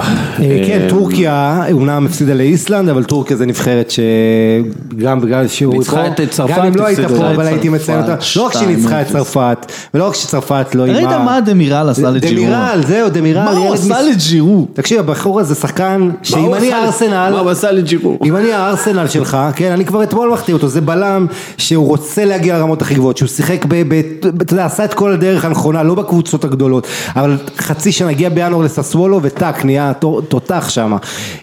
יובה כבר רצתה אותו, וזה סימן, ובכלל טורקיה, הרבה חבר'ה בני 21, 23, הדור הבא שסנול גונש, המאמן מ-2002, יש בכלל מתפתח שם אפרופו, עשיתי פרק בשער. אגב, יובנטוס הולכת להחתים אותו לפי הדיווחים. כן, נראה. עשיתי פרק בשער עם טורקיש פוטבול, אמרה סריגול, אחד מעיתונאי הכדורגל הטורקי המובילים בעולם, והוא ממש בחלק שלא נכנס לפרק, תיאר באוזניי במשך חצי שעה על מהפכת הכישרון שהולכת להתפוצץ מטורקיה בעשור הקרוב. ולמה זה? הם משקיעים שם באקדמיות, אל תנורדו, זה אקדמיה מאוד מעניינת שיש באזור איזמיר, טיפה יותר לתוך אנטוליה, ונראה שעושים שם פרויקט, זה קודם כל פרויקט שהשחקנים מגדלים את האוכל של עצמם, אוקיי?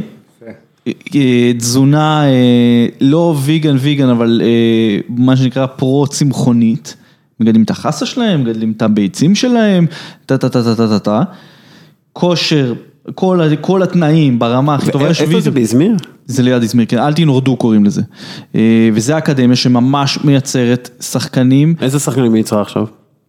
אני לא זוכר את השמות, אבל אני אוכל לזה, ואני אפרסם בקבוצה שבכל יום נתון, כמה שמות ששווה לשים אליהם לב, בעיקר לקבוצות כמו טראבזונספור, איסטנבול בשקשיר, היה עכשיו בקבוצה תכלס שירדה ליגה אבל גם על הנספור, גם צ'נגיז אונדר הגיע מקבוצת ליגה שנייה. נו, אז הנה, צ'נגיז אונדר הוא מאל תנורדו. צ'נגיז אונדר יצא מהאקדמיה הזאת, הוא הפרוספקט הראשון שעליו ועל החבר'ה שלו בנו את כל המערכת הזאת, הסיקו מסקנות, והיום פתחו את זה בעצם לקהל הרחב, ומה שאמרה תיאר באוזניי, שהיה מדהים לשמוע, שמכל טורקיה, הורים, גם אנשים, אתה יודע, מחורים, כמו קוניה, אתה יודע, כל מיני ערים כאלה, נוסעים עכשיו ברכבת 6 שעות, כדי לרשום את הילד שלהם, כדי לנסות שהילד שלהם יתקבל לאקדמיה הזאת. ואתה יודע, הרבה מאוד שנים חיכו, הקלר פונטן שלהם. בדיוק, כי ברור שטורקיה זה פול כישרון. אוזן קבק, שחקן הצעיר המצטיין בבונדסליגה, משטוטגרט גם, עוד שחקן הגנה בן 19. יפה. אבדול קדיר אומור, גם בן 19. רגע, וצ'נגיז גם כן לא, אני מדבר איתך עכשיו, זה החבר'ה הצעירים של טורקיה, אני לא בהכרח מהאקדמיה הזו, מאלטינורדו, אבל החבר'ה עד גיל 23, אוזן קבק, אומור, דמירל שהזכרנו, הבלם הנהדר, צ'נגיז אונדר בן 21, נס אונל בן 21, הלאה, יש לך את סויונצ'ו, שהיה מקושר לארסנל, הבלם הצעיר, כן, בן 22 מלסטר, וגם יש לך אירפן קנקבצ'י ועוד ועוד. לא, טורקיה ניצבת, זה כמו הרגע הזה שיש לך פיק לפני שעולים על גל, טורקיה ניצבת שמה, כי תחשבו כמה שנים יושבת המדינה הזאת, על עשרות מיליוני תושביה, שמביאה מוצר אחר, שמועדונים אירופאים נוסעים, לאפריקה, לדרום אמריקה, לזה, ויש לך פול של כישרון, שאם אתה מטפח אותו נכון, אתה תרוויח בעצם. אבל בינתיים הפסידו לאיסלנד במשחק האחרון, שאיסלנד זה 300,000 וטורקיה זה 80 מיליון או משהו. אבל אם נסתכל על זה ככה, זה וואי, 3.5 מיליון אנשים ומה שהם עשו.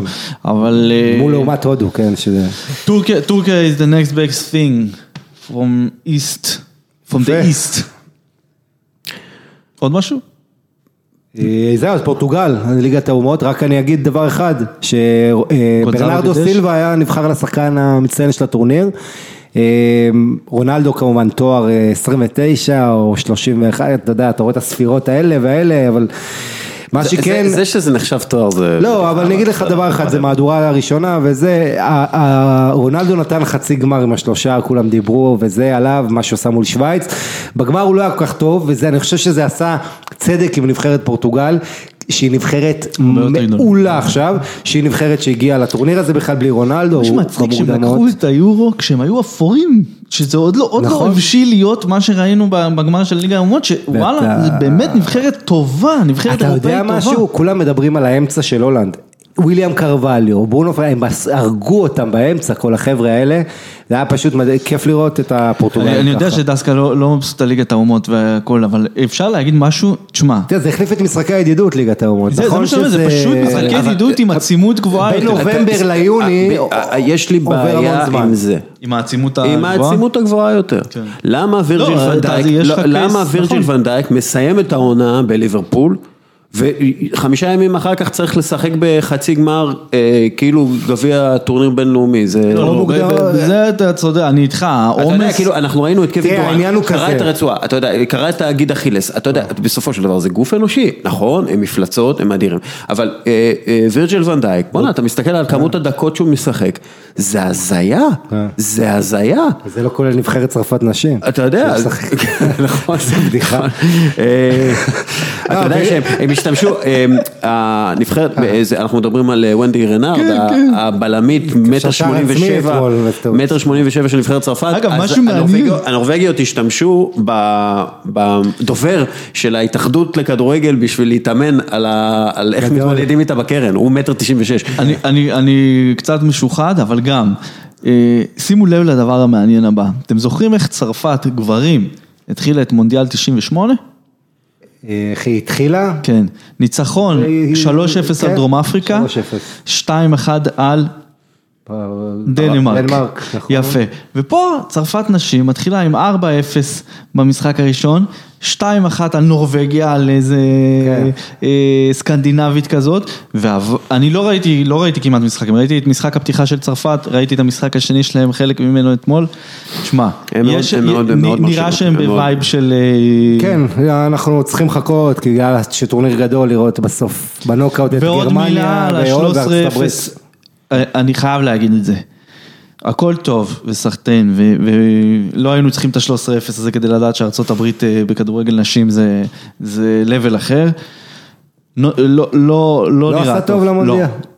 אני לא חושב, אתה יודע, כאילו יש לך 7-0, כל מיני דברים, ובמונדיאל גברים. לא, אבל זה לא עושה טוב, זה לא משנה אם זה גברים או נשים, כדורגל נטו, זה לא עושה טוב. זה הגדילו את המונדיאל, אתה יודע, הגדילו את המונדיאל בשביל להכניס את תאילנד וכל מיני נבחרות. נכון, אבל זה לא עושה טוב. נכון, זאת התוצאה. תראה, ב-2007 גרמניה... זה לא נורא. גרמניה נתנה 11 לארגנטינה. למה זה לא נורא? אבל אם זה קורה ביורו, אז היית אומר שזה נורא. אני אומר, זה... ביחס למה שקורה, אתה יודע, במקומות אחרים, והסטנדרט שאתה מוריד בשביל להכניס פוליטיקה, זה לא נורא. אז אם ניצחו 13-0, זה בדיוק מה שקורה, כשאתה מכניס את הדברים האלה. לא, צריך להגיד שזה לא טוב, אתה פותח פה ענף חדש לעולם, זה דווקא לא טוב. אתה פותח ענף חדש. כמה היה פעם הונגריה, אל סלבדור, 10-0, כן, היה דברים במונדיאל גברים. לא, היה לך את ה-8-0 של גרמניה על סעודיה, אף אחד לא אמר זה. It's not a good look. זה לא אומר שזה רע. סליחה, גרמניה מנצחת את ברזיל במונדיאל 2014-7-1. לא, שנייה, ברור שזה פריק, אז זה גם כן פריק, 13-0. לא, אחי.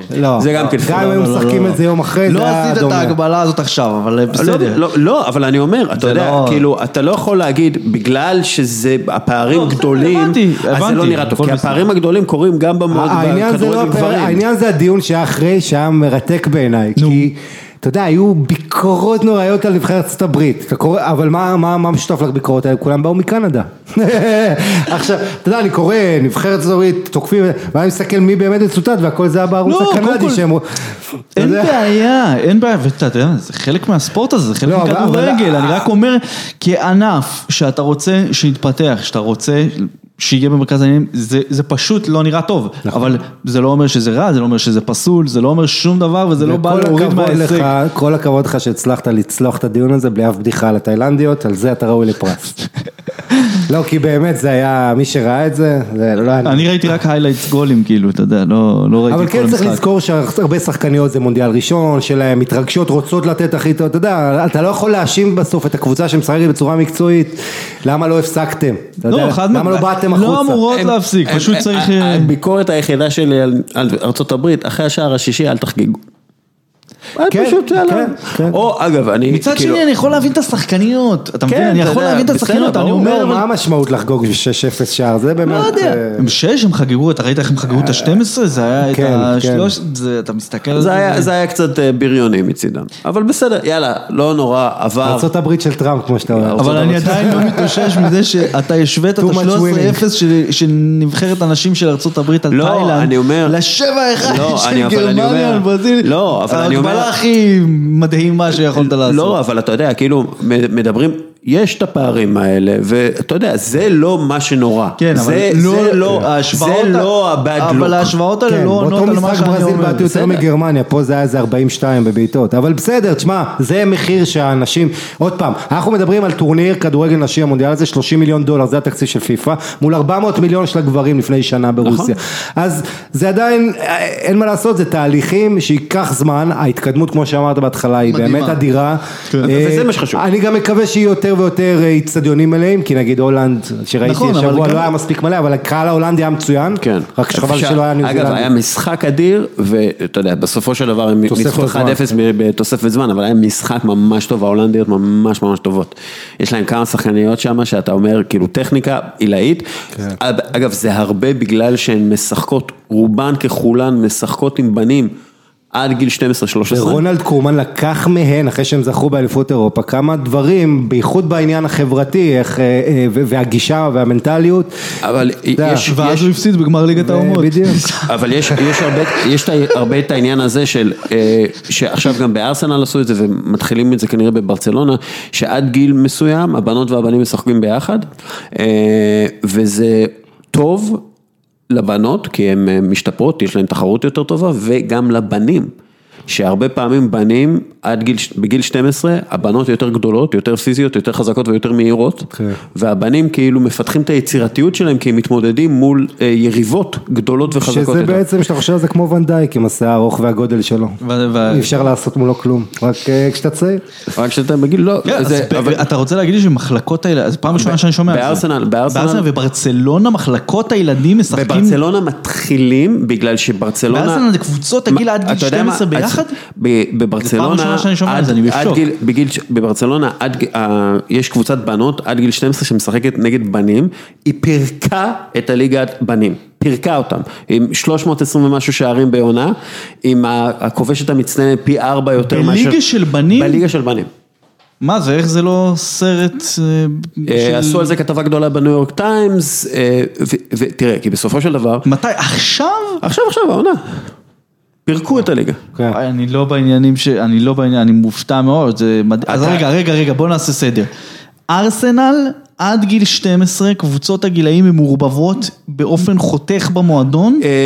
לא כל, יש כאילו חלק, זה מחלקות גדולות מאוד. איזה שנה אנחנו? זה מטורף. כן, זה חלק גדול מהמחלקות, כן, בנים בנות. חלק גדול מהמחלקות, אבל... כן, כי יש לך שם, אתה מופרד, יש את המחלקה של איזינגטון, יש את המחלקה של הזה, כאילו, זה לא כולם מגיעים לאותו מקום, אתה מבין, זה כאילו די, אבל כן, בנות בנים ביחד, מטורף לגמרי. אגב, ארסנל זה הקבוצת נשים הכי טובה. האמת, הייתה אצלי אושרת הייתי בפודקאסט, שאלתי אותה, תגידי, מה האנד גיים? מה האנד גיים של המהפכה הזאת של הכדורגל נשים? זה מעניין אותי, כי קודם כל אני בור. לזרוע כאוס.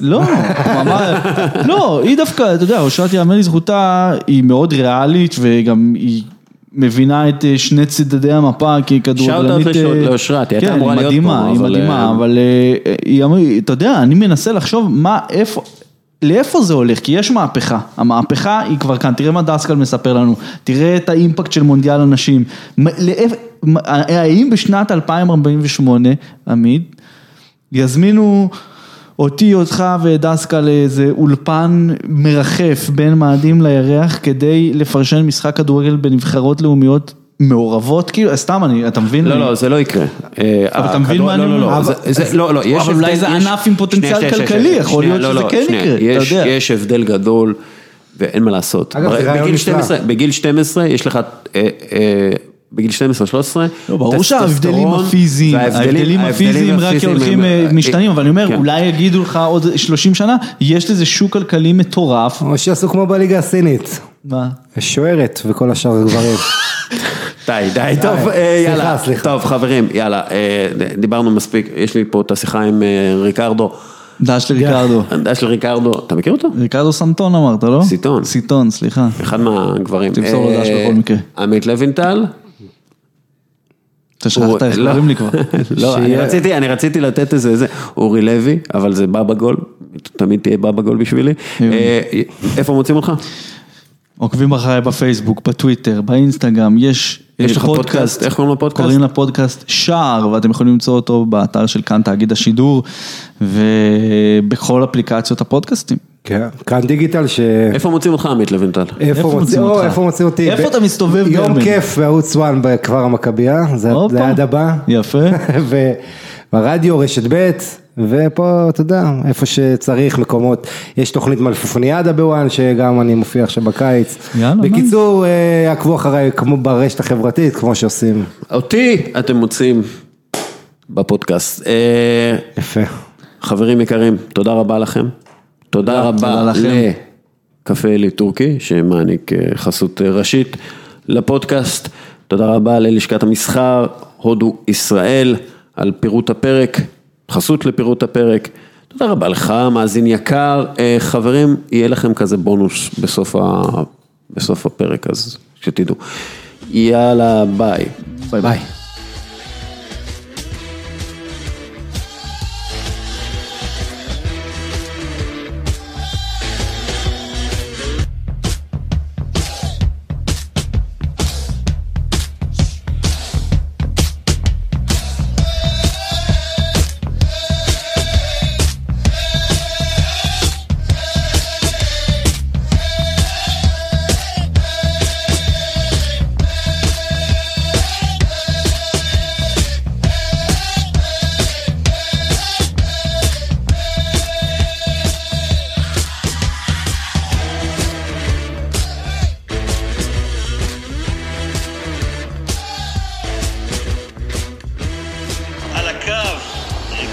ציטון מברזיל, אחד מהעיתונאים שיודע יותר טוב מכל, בוא נגיד, כל אדם אחר בעולם הזה לגבי נבחרת ברזיל, לגבי הכדורגל הברזילאי, לגבי האינטריגות, לגבי השחקנים, המאמנים, המנהלים. ריקרדו, שלום. אינטריגות זה מילה ברזילאית, מה פתאום לקחתם את זה גם? כן. אז מה, איך אנחנו מרגישים בקשר לקופה אמריקה 2019 כברזילאים? טוב, קודם כל תודה על ההזדמנות להיות חלק מהתוכנית שלך, שאתה נותן לי אפשרות להשתתף בזה, ובמיוחד כל הכבוד שאתה פותח את הערוץ הזה, כל כך נחוץ לפי דעתי, אמיתי, עם דרום אמריקה. בקצרה אני יכול להגיד לך משפט שמסכם את הכל. אני חושב שבעולם, ב-40 שנה שאני עובד עם כדורגל, וגם קודם לזה, לא היה כל כך הרבה זלזול בנבחרת, לגבי הנבחרת. הנבחרת הברזילאית לא מושכת יותר. הנבחרת הברזילאית משחקת משחקים ידידותיים בכל העולם. יש להם תוכנית שקוראים לזה גלובל טור, הטור הגלובלי, ופשוט אין רייטינג. אנשים לא עוצרים לראות את הנבחרת. עם ניימר, בלי ניימר, עם ג'זוס, בלי ג'זוס, ועם פירמינו יהיה בהרכב הפותח, ואם לא, ועם אליסון השוער הטוב בעולם יהיה בבריא. כן, זה פשוט לא מעניין. אני קודם כל רוצה להיות חלק מהתוכנית שלך לזמנה. לכן אני אדון בנתונים שהם לא דעות. אני מדבר על עובדות. המשחק האחרון של ברזיל, הכנה לקופה אמריקה, בבית, בפורטו אלגרה, דרום ברזיל, נגד הונדורס, ביום ראשון האחרון, ברזיל הכניסה 7-0, בלי ניימר. זאת אומרת, משחק ממש חגיגי. סטדיון נהדר. היו אך ורק 13,000 איש בסטדיון. וברזיל לא משחקת בפורטו אלגרה כל יום. לכן האוכלוסייה בת 8 מיליון איש היה להם הזדמנות. אז הזלזול הזה כלפי הנבחרת, הקרירות, הייתי אומר, לא זלזול, המרחק בין הלב של האוהד לנבחרת הוא אותו דבר לגבי הקופה אמריקה. קופה אמריקה פשוט לא קיימת ביום יום. היא קיימת אולי בעיתונים, אולי מדברים על זה כי זאת עובדה, אבל אף אחד לא מדבר על עובדה שקטר, שמשתתפת בצורה הכי מוזרה באליפות הדרום אמריקאית, נמצאת כאן כבר מ-5 לחודש. אף אחד לא מעוניין בזה. אז אני הייתי אומר שלענות לתשובה, לשאלה שלך, שהמשחק בין אקוודור ליפן, שהתרחש בו, גם יפן היא עכשיו דרום אמריקאית, לך תסביר, נמכרו אך ורק 1,400 כרטיסים, והקופה אמריקה מתחילה ביום שישי הקרוב. אז המצב הוא כזה, האמת שכולם מרימים ידיים שניימר לא בקבוצה, והקבוצה לפחות נמצאת יותר, הייתי אומר, שלווה. ריקרדו, האם יכול להיות שנבחרת ברזיל תהיה יותר טובה מבלי ניימר? יכול להיות שבגלל שהוא לא בנבחרת יותר, אנחנו נראה נבחרת יותר קבוצתית? תשמע, זו אמת שקשה להתווכח איתה. ניימר, הוא איבד את סרט הקפטן לפני 2-3 בגלל כל הלחץ על מה שהוא עשה בסטדיון בפריז, כשהוא נתן לאגרוף לאוהד בדרך לקבלת המדליה. לא יודע אם האוהדים יודעים על זה, אבל פשוט זה קרה. אז הוא גם לא קיבל על עצמו על האחריות הזאת.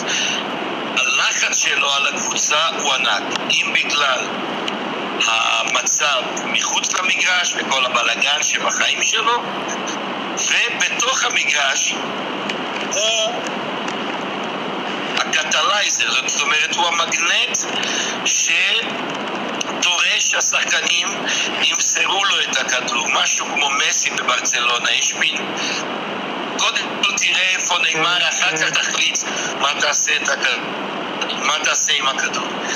עכשיו ללא נאמר, אני פשוט אומר לך שבקלי קלות הנבחרת היא יותר יש לה המשכיות, יש לה פחות לחץ, וללא ספק השחקנים שנכנסים רוצים להראות שהם יכולים להתקיים בלי נאמר. אז ללא ספק אני רואה בהתקפה של ברזיל מצב מאוד טוב. ותשמע, הידיעה הטובה ביותר היא שקוטיניו, שכל כך מקטרים עליו שם בברצלונה, השתפר מאוד, ופתאום יש לנו שחקן מספר 10 שהוא לא לחוץ כמו בברצלונה, והוא באמת מספר 10 כפי שהוא היה בליברפול. אז הוא מקבל את הכדורים מחצי המגרש, מקזמירו, מארתור, ויש לו מלפניו שורה של שחקנים התקפה שהם נהדרים, אם זה פירמינו, אם זה ז'זוז, אם זה רישרליסון. זאת אומרת, אני מאמין שהנבחרת תשחק הרבה יותר בקלילות, ולמאמן טיטה יהיה הרבה יותר קל להחליף את המערך הטקטי וגם להחליף את השחקנים בזמן שהוא ירצה, בלי החובה להשאיר את נאמר, כי במקרה ברגע מסוים של גניוס, של מהלך נהדר, הוא יכול להציל את המשחק. לא יהיה כזה דבר, השחקנים יהיו יותר קבוצתיים כמו שאתה אומר. ותשמע, האמת היא בזמן שטיטה המאמן הוא לפני הנבחרת, גבריאל ז'זוז ממנצ'סטר סיטי הוא מלך השערים. שער לעצמך שהוא יהיה שפירמינו מליברפול יהיה בהרכב הפותח. אז זה אומר שהנבחרת באמת יותר, הייתי אומר יותר מושלמת עכשיו בלי נאמר. יכול להיות שגם מבחינה התנהגותית פתאום השחקנים מרגישים פחות לחץ בגלל שאין כבר את ההתנהגות הזאת, אין את הדרמה של נאמר. אז יכול להיות שבגלל שאין דרמה עכשיו הם יהיה יותר טוב? ללא ספק. המצב היה פשוט בלתי נתפס על הדעת. אם בגלל העצב שלו תוך כדי האימונים, היית רואה שכל החיוכים והצחוקים שכל כך טבעיים אצל האימונים בנבחרת נעלם. אז זה כאילו מן השמיים שהוא נפצע בדיוק במשחק אימון, ולפני תחילת האליפות, לפני תחילת הקופה אמריקה, הנבחרת יכולה פשוט לשחק בלי לחשוש. לי זה מזכיר את רונלדו בגמר של 98, כשהוא התעלף שעות לפני הגמר נגד צרפת בגביע העולמי, וכשהוא היה שוב במגרש, שם חייתי את זה כפעיל פיפה מתוך קר הדשא, אתה היית רואה את המתח בעיניים של קפו, ליאונרדו, אנשים ממש דאגו לרונלדו ושכחו לשחק, והפסדנו 3-0. הברזילאים יש להם את הטבע הזה, אנחנו יותר רכים. אני זוכר בארץ היו אומרים לי, ריקרדו, אתה יפה נפש. והייתי נפגע מזה. אנחנו כן יפי נפש, אנחנו כן אנשים שיש לנו את הנשמה יותר, הייתי אומר, יותר כלילה. והאנשים, כמו דניאל אלבס, שהוא עכשיו הקפטן שלנו, פשוט היה להם רע לראות את החבר שלהם, או את הנשיא, איך שקוראים לנאמר בנבחרת, במצב כזה, עם האשמה של כל כך כבדה במשטרה נגדו, המצב שלו עם כל מיני בעיות סביבו ואיפה שהוא ישחק שנה הבאה. תשמע, אוריאל, אני אומר לך, בזמן המשחק האחרון הידידותי של ברזיל נגד הונדורס ביום ראשון, גילו שניימר השתתף בטורניר פוקר בינלאומי באינטרנט. הוא גם זכה $10,000, אבל איך בן אדם כזה עושה כזאת שטות? אז כל מה שעובר עליו משפיע על הנבחרת. אם זו האשמה של האונס, שברור שהוא יצא זכאי כפי כל הנראה, אבל הכל משפיע על השחקנים. עכשיו הוא בבית הענק שלו ליד ריו, והוא מתעניין במשחקים וידאו, אבל הנבחרת עצמה יכולה להתרכז בעצמה ולא בניימר, וזו בשורה טובה. כן. כן. אוקיי, מה אתה חושב שיהיה לקראת הסוף פה בשיחה? מה אתה חושב שיהיה בקופה אמריקה? מה אתה חושב שנראה בנבחרת ברזיל? והאם היא תזכה, או לא יודע, לפחות תגיע לגמר? אני רואה מצב של שתי קצוות, אני לא רואה שביל ביניים. אני חושב עכשיו, אם אתה שואל את דעתי, ברזיל תרמוס, ממש תעבור מעל היריבים הראשונים. אני חושב שהנבחרת היא פגועה מכל הלחץ, מכל הביקורת. אני חושב שהשחקנים מבינים שהפיאסקו, שהמצב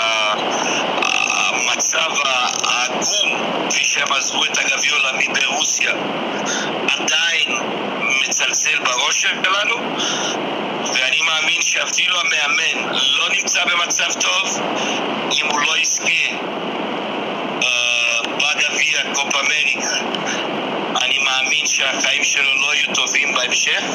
לא יודע אם אתם יודעים בארץ, אבל שני העוזרים של טיטה הם שתי אלופים לשעבר, עדו ששיחק בארסנל, וסילביניו ששיחק בברסלונה, בארסנל ובליון. הם עוזבים את הנבחרת. סילביניו כבר עזב לליון, ובסוף הקופה אמריקה עדו הופך למנג'ר בארסנל. זאת אומרת שאם אני אגיד לכם עכשיו סקופ, ז'וזה מוריניו כבר בקשרים עם ההתאחדות הברזילאית.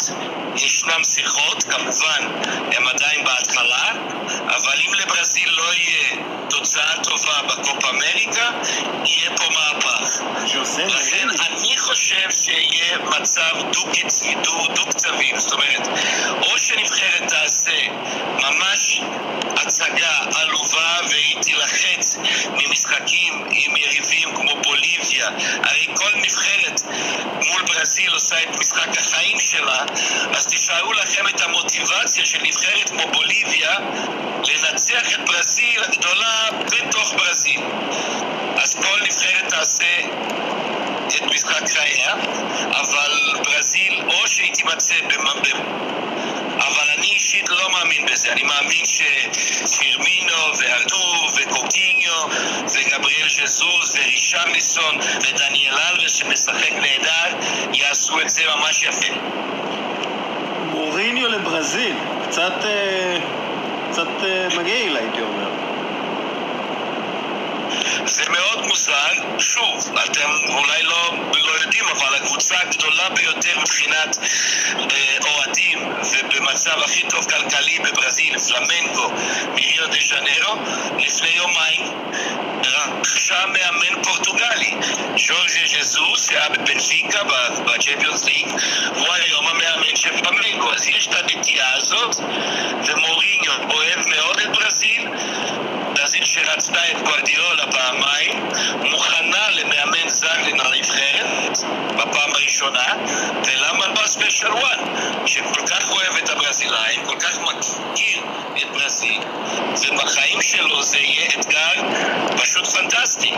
אני לא רואה את זה כמו דבר מוזר במיוחד, והייתי מוחק כפיים לראות מאמן כל כך משוכלל מול נבחרת עם אנשים כל כך, שחקנים כל כך טובים.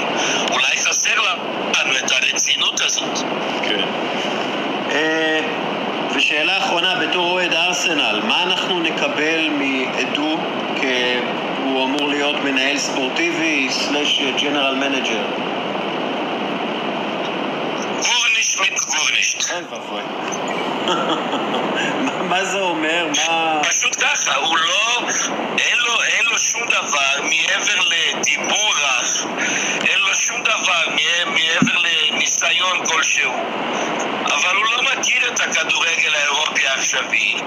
הוא פשוט איש שיש לו אינטליגנציה מסוימת, אני מכיר אותו היטב, אבל ללא ספק ארסנל עושה משהו מאוד מעניין, אם רוצים לדבר בצורה חיובית, אבל הוא לא היה מנג'ר בשום אחר. הוא היה מאמן הוא היה בנבחרת, זה הכל. אז אני לא רואה משהו מיוחד. הוא לא עשה דברים יפים בקורינטיאנס? לא, הוא היה שחקן בקורינטיאנס, ואז הוא הפך להיות היד ימין של הנשיא, והוא היה לו בעיות, אבל בקורינטיאנס הוא פשוט התעסק ברכישת שחקנים ולהרגיע את האוהדים. אבל אל תשכח, בקורינטיאנס הוא היה אלוף עולם, בארסנל הוא היה חלק מזה. זה לא המצב הטבעי שלו, זה לא השפה הטבעית שלו. אני אוהב אותו מאוד, הוא איש נהדר, אבל ארסנל זה ארסנל. כן. יש לו קשרים מיוחדים בשוק העברות השחקנים? משהו כזה? זה כן, ללא ספק, מכיוון שהוא ארגן את הרשימות לנבחרת, הוא בקשר עם כל הקבוצות החזקות באירופה. זה ללא ספק יש לו.